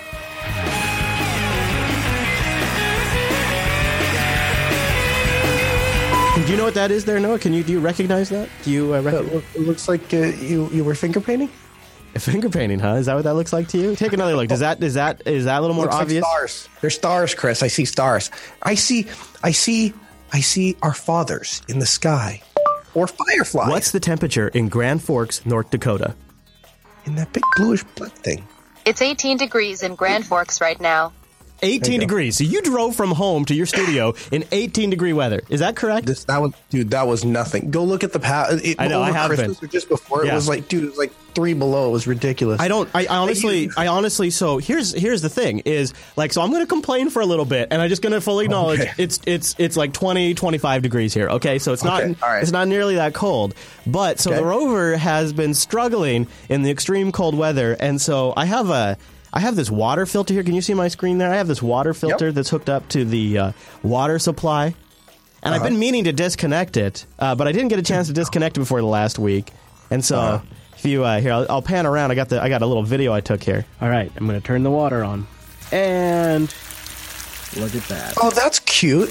Yeah, isn't that nice? Busted right out the bottom. It comes with a built-in water sprinkler. Isn't that a shame? Yeah, so that is the beginning of my problem. The other problem is the entire hose got frozen, so I got this heated wrapped hose. The heated hose is now hooked up. That's what the little glowing light is down there. And this whole thing is wrapped all the way around, and we have it running into the side of the rover over there. That hopefully, yeah, that's my breath there. That hopefully will stay nice and warm all night long, and so we have water. I'm filling the tank right now just in case it still doesn't work. Because what I suspect will happen is this metal pipe here, which I don't have wrapping for yet, it's on order. I have heat tape on order. I suspect this pipe here will start to freeze. So even though the hose will be plenty fine, I think tonight this is going to be our issue. And, well, that's why I'm filling the tank. Thankfully, the tank seems to be close enough to the heat source inside the rig that it doesn't freeze. Yeah, I'm really happy Jayco ran all of the water hosing inside the rig, so our actual hoses haven't froze yet, but so the metal on this froze last night, so we don't have any water coming in. So I have water, I have about 25 gallons to go off of in the freshwater tank, but this has been an ongoing issue because it just isn't getting above freezing. So I don't know how the hell you survive in a world where it's that cold for that long. It's crazy. So, first of all, we don't camp. Nobody lives in RVs here. I mean, you don't do that. You're in a house, and in the house you have a heater, and all the piping is 6 feet underground, and 6 feet underground it's perfectly warm. So, but you gotta go. How you deal with it. You gotta go you gotta go from inside to outside. So inside where it's 70 degrees, then you step outside where it's like 8 degrees. And we're talking Fahrenheit here. You dress for it though. I tell you what. Next week, because we have video back now. Next week, I will come in my North Dakota apparel. I'll show you how I dress when it's. I'll be honest with you. 3 below, I probably still don't bother breaking this out. But you get down to 25, 30 below, I'll show you how I dress. 30 below. And check this out. I got one of those laser projector dot things, so I project dots all over the side of the rover. It's super cool. It's really it's made your hip. This is my filming gear for last night. Do you like that? I got an LED light strap for my head, and then that was my gear for last night to get that to film that. Right, so by the way, these were Grand Forks weather cameras. That's what I was showing. Yeah, those are weather cameras from Grand Forks showing your conditions. What are they showing? I don't know. Nothing, because they're so frozen over. This is the Grand Forks County Courthouse right here, and this is also another shot of the courthouse. It's just like a black totally picture frozen. with some blue and green in it. It's no good. It's no good. Yeah, the fact I remember to show up today is amazing. If you ask me. Here's the thing. What was I was in the car. Okay, there's actually two funny stories that go with this. So the first is I forget everything.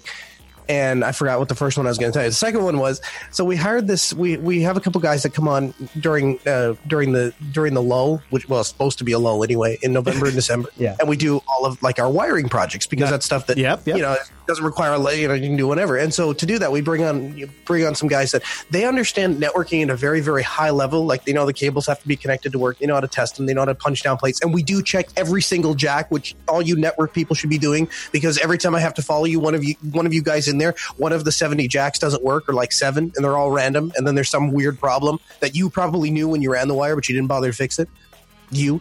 So we gave them Ubuntu laptops, and they're using them and kind of getting used to them. And we're driving in the Jeep, and of course I have Matei on the laptop that's in the Jeep. Of course.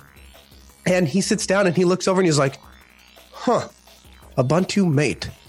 It's like the Australian edition of Ubuntu then? Like, well, yeah, I guess. That's not a horrible...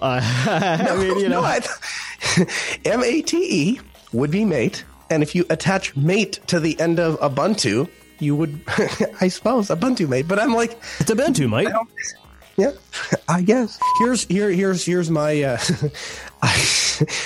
I bought a treadmill because I'm like... I need to get exercise. I work in IT. I sit around too much. I need to get exercise. So I go and I research the hell out of treadmills. And I go into and I find out that I don't want a treadmill. I find that I really should be buying a stair stepper because they're better in your knees, blah, blah, blah. So I go into Sears and I buy the world's best stair stepper that money can buy. And I have them delivered and bring it home. And I don't like it. I don't like it at all. It doesn't work very well. And so I call the company, and the company at NordiTrack, they were great about it. They're like, we're really sorry. Pick out anything else you want and we'll send it to you. So they send me this treadmill and I say, all right, well, how do you want to come pick up the stair stepper? And they're like, it's too expensive to ship back, so you can just keep it. No way. Yeah. Well, the reason I didn't like it was because it was like wobbly, and they said it wasn't supposed to be like that. So they were calling it defective.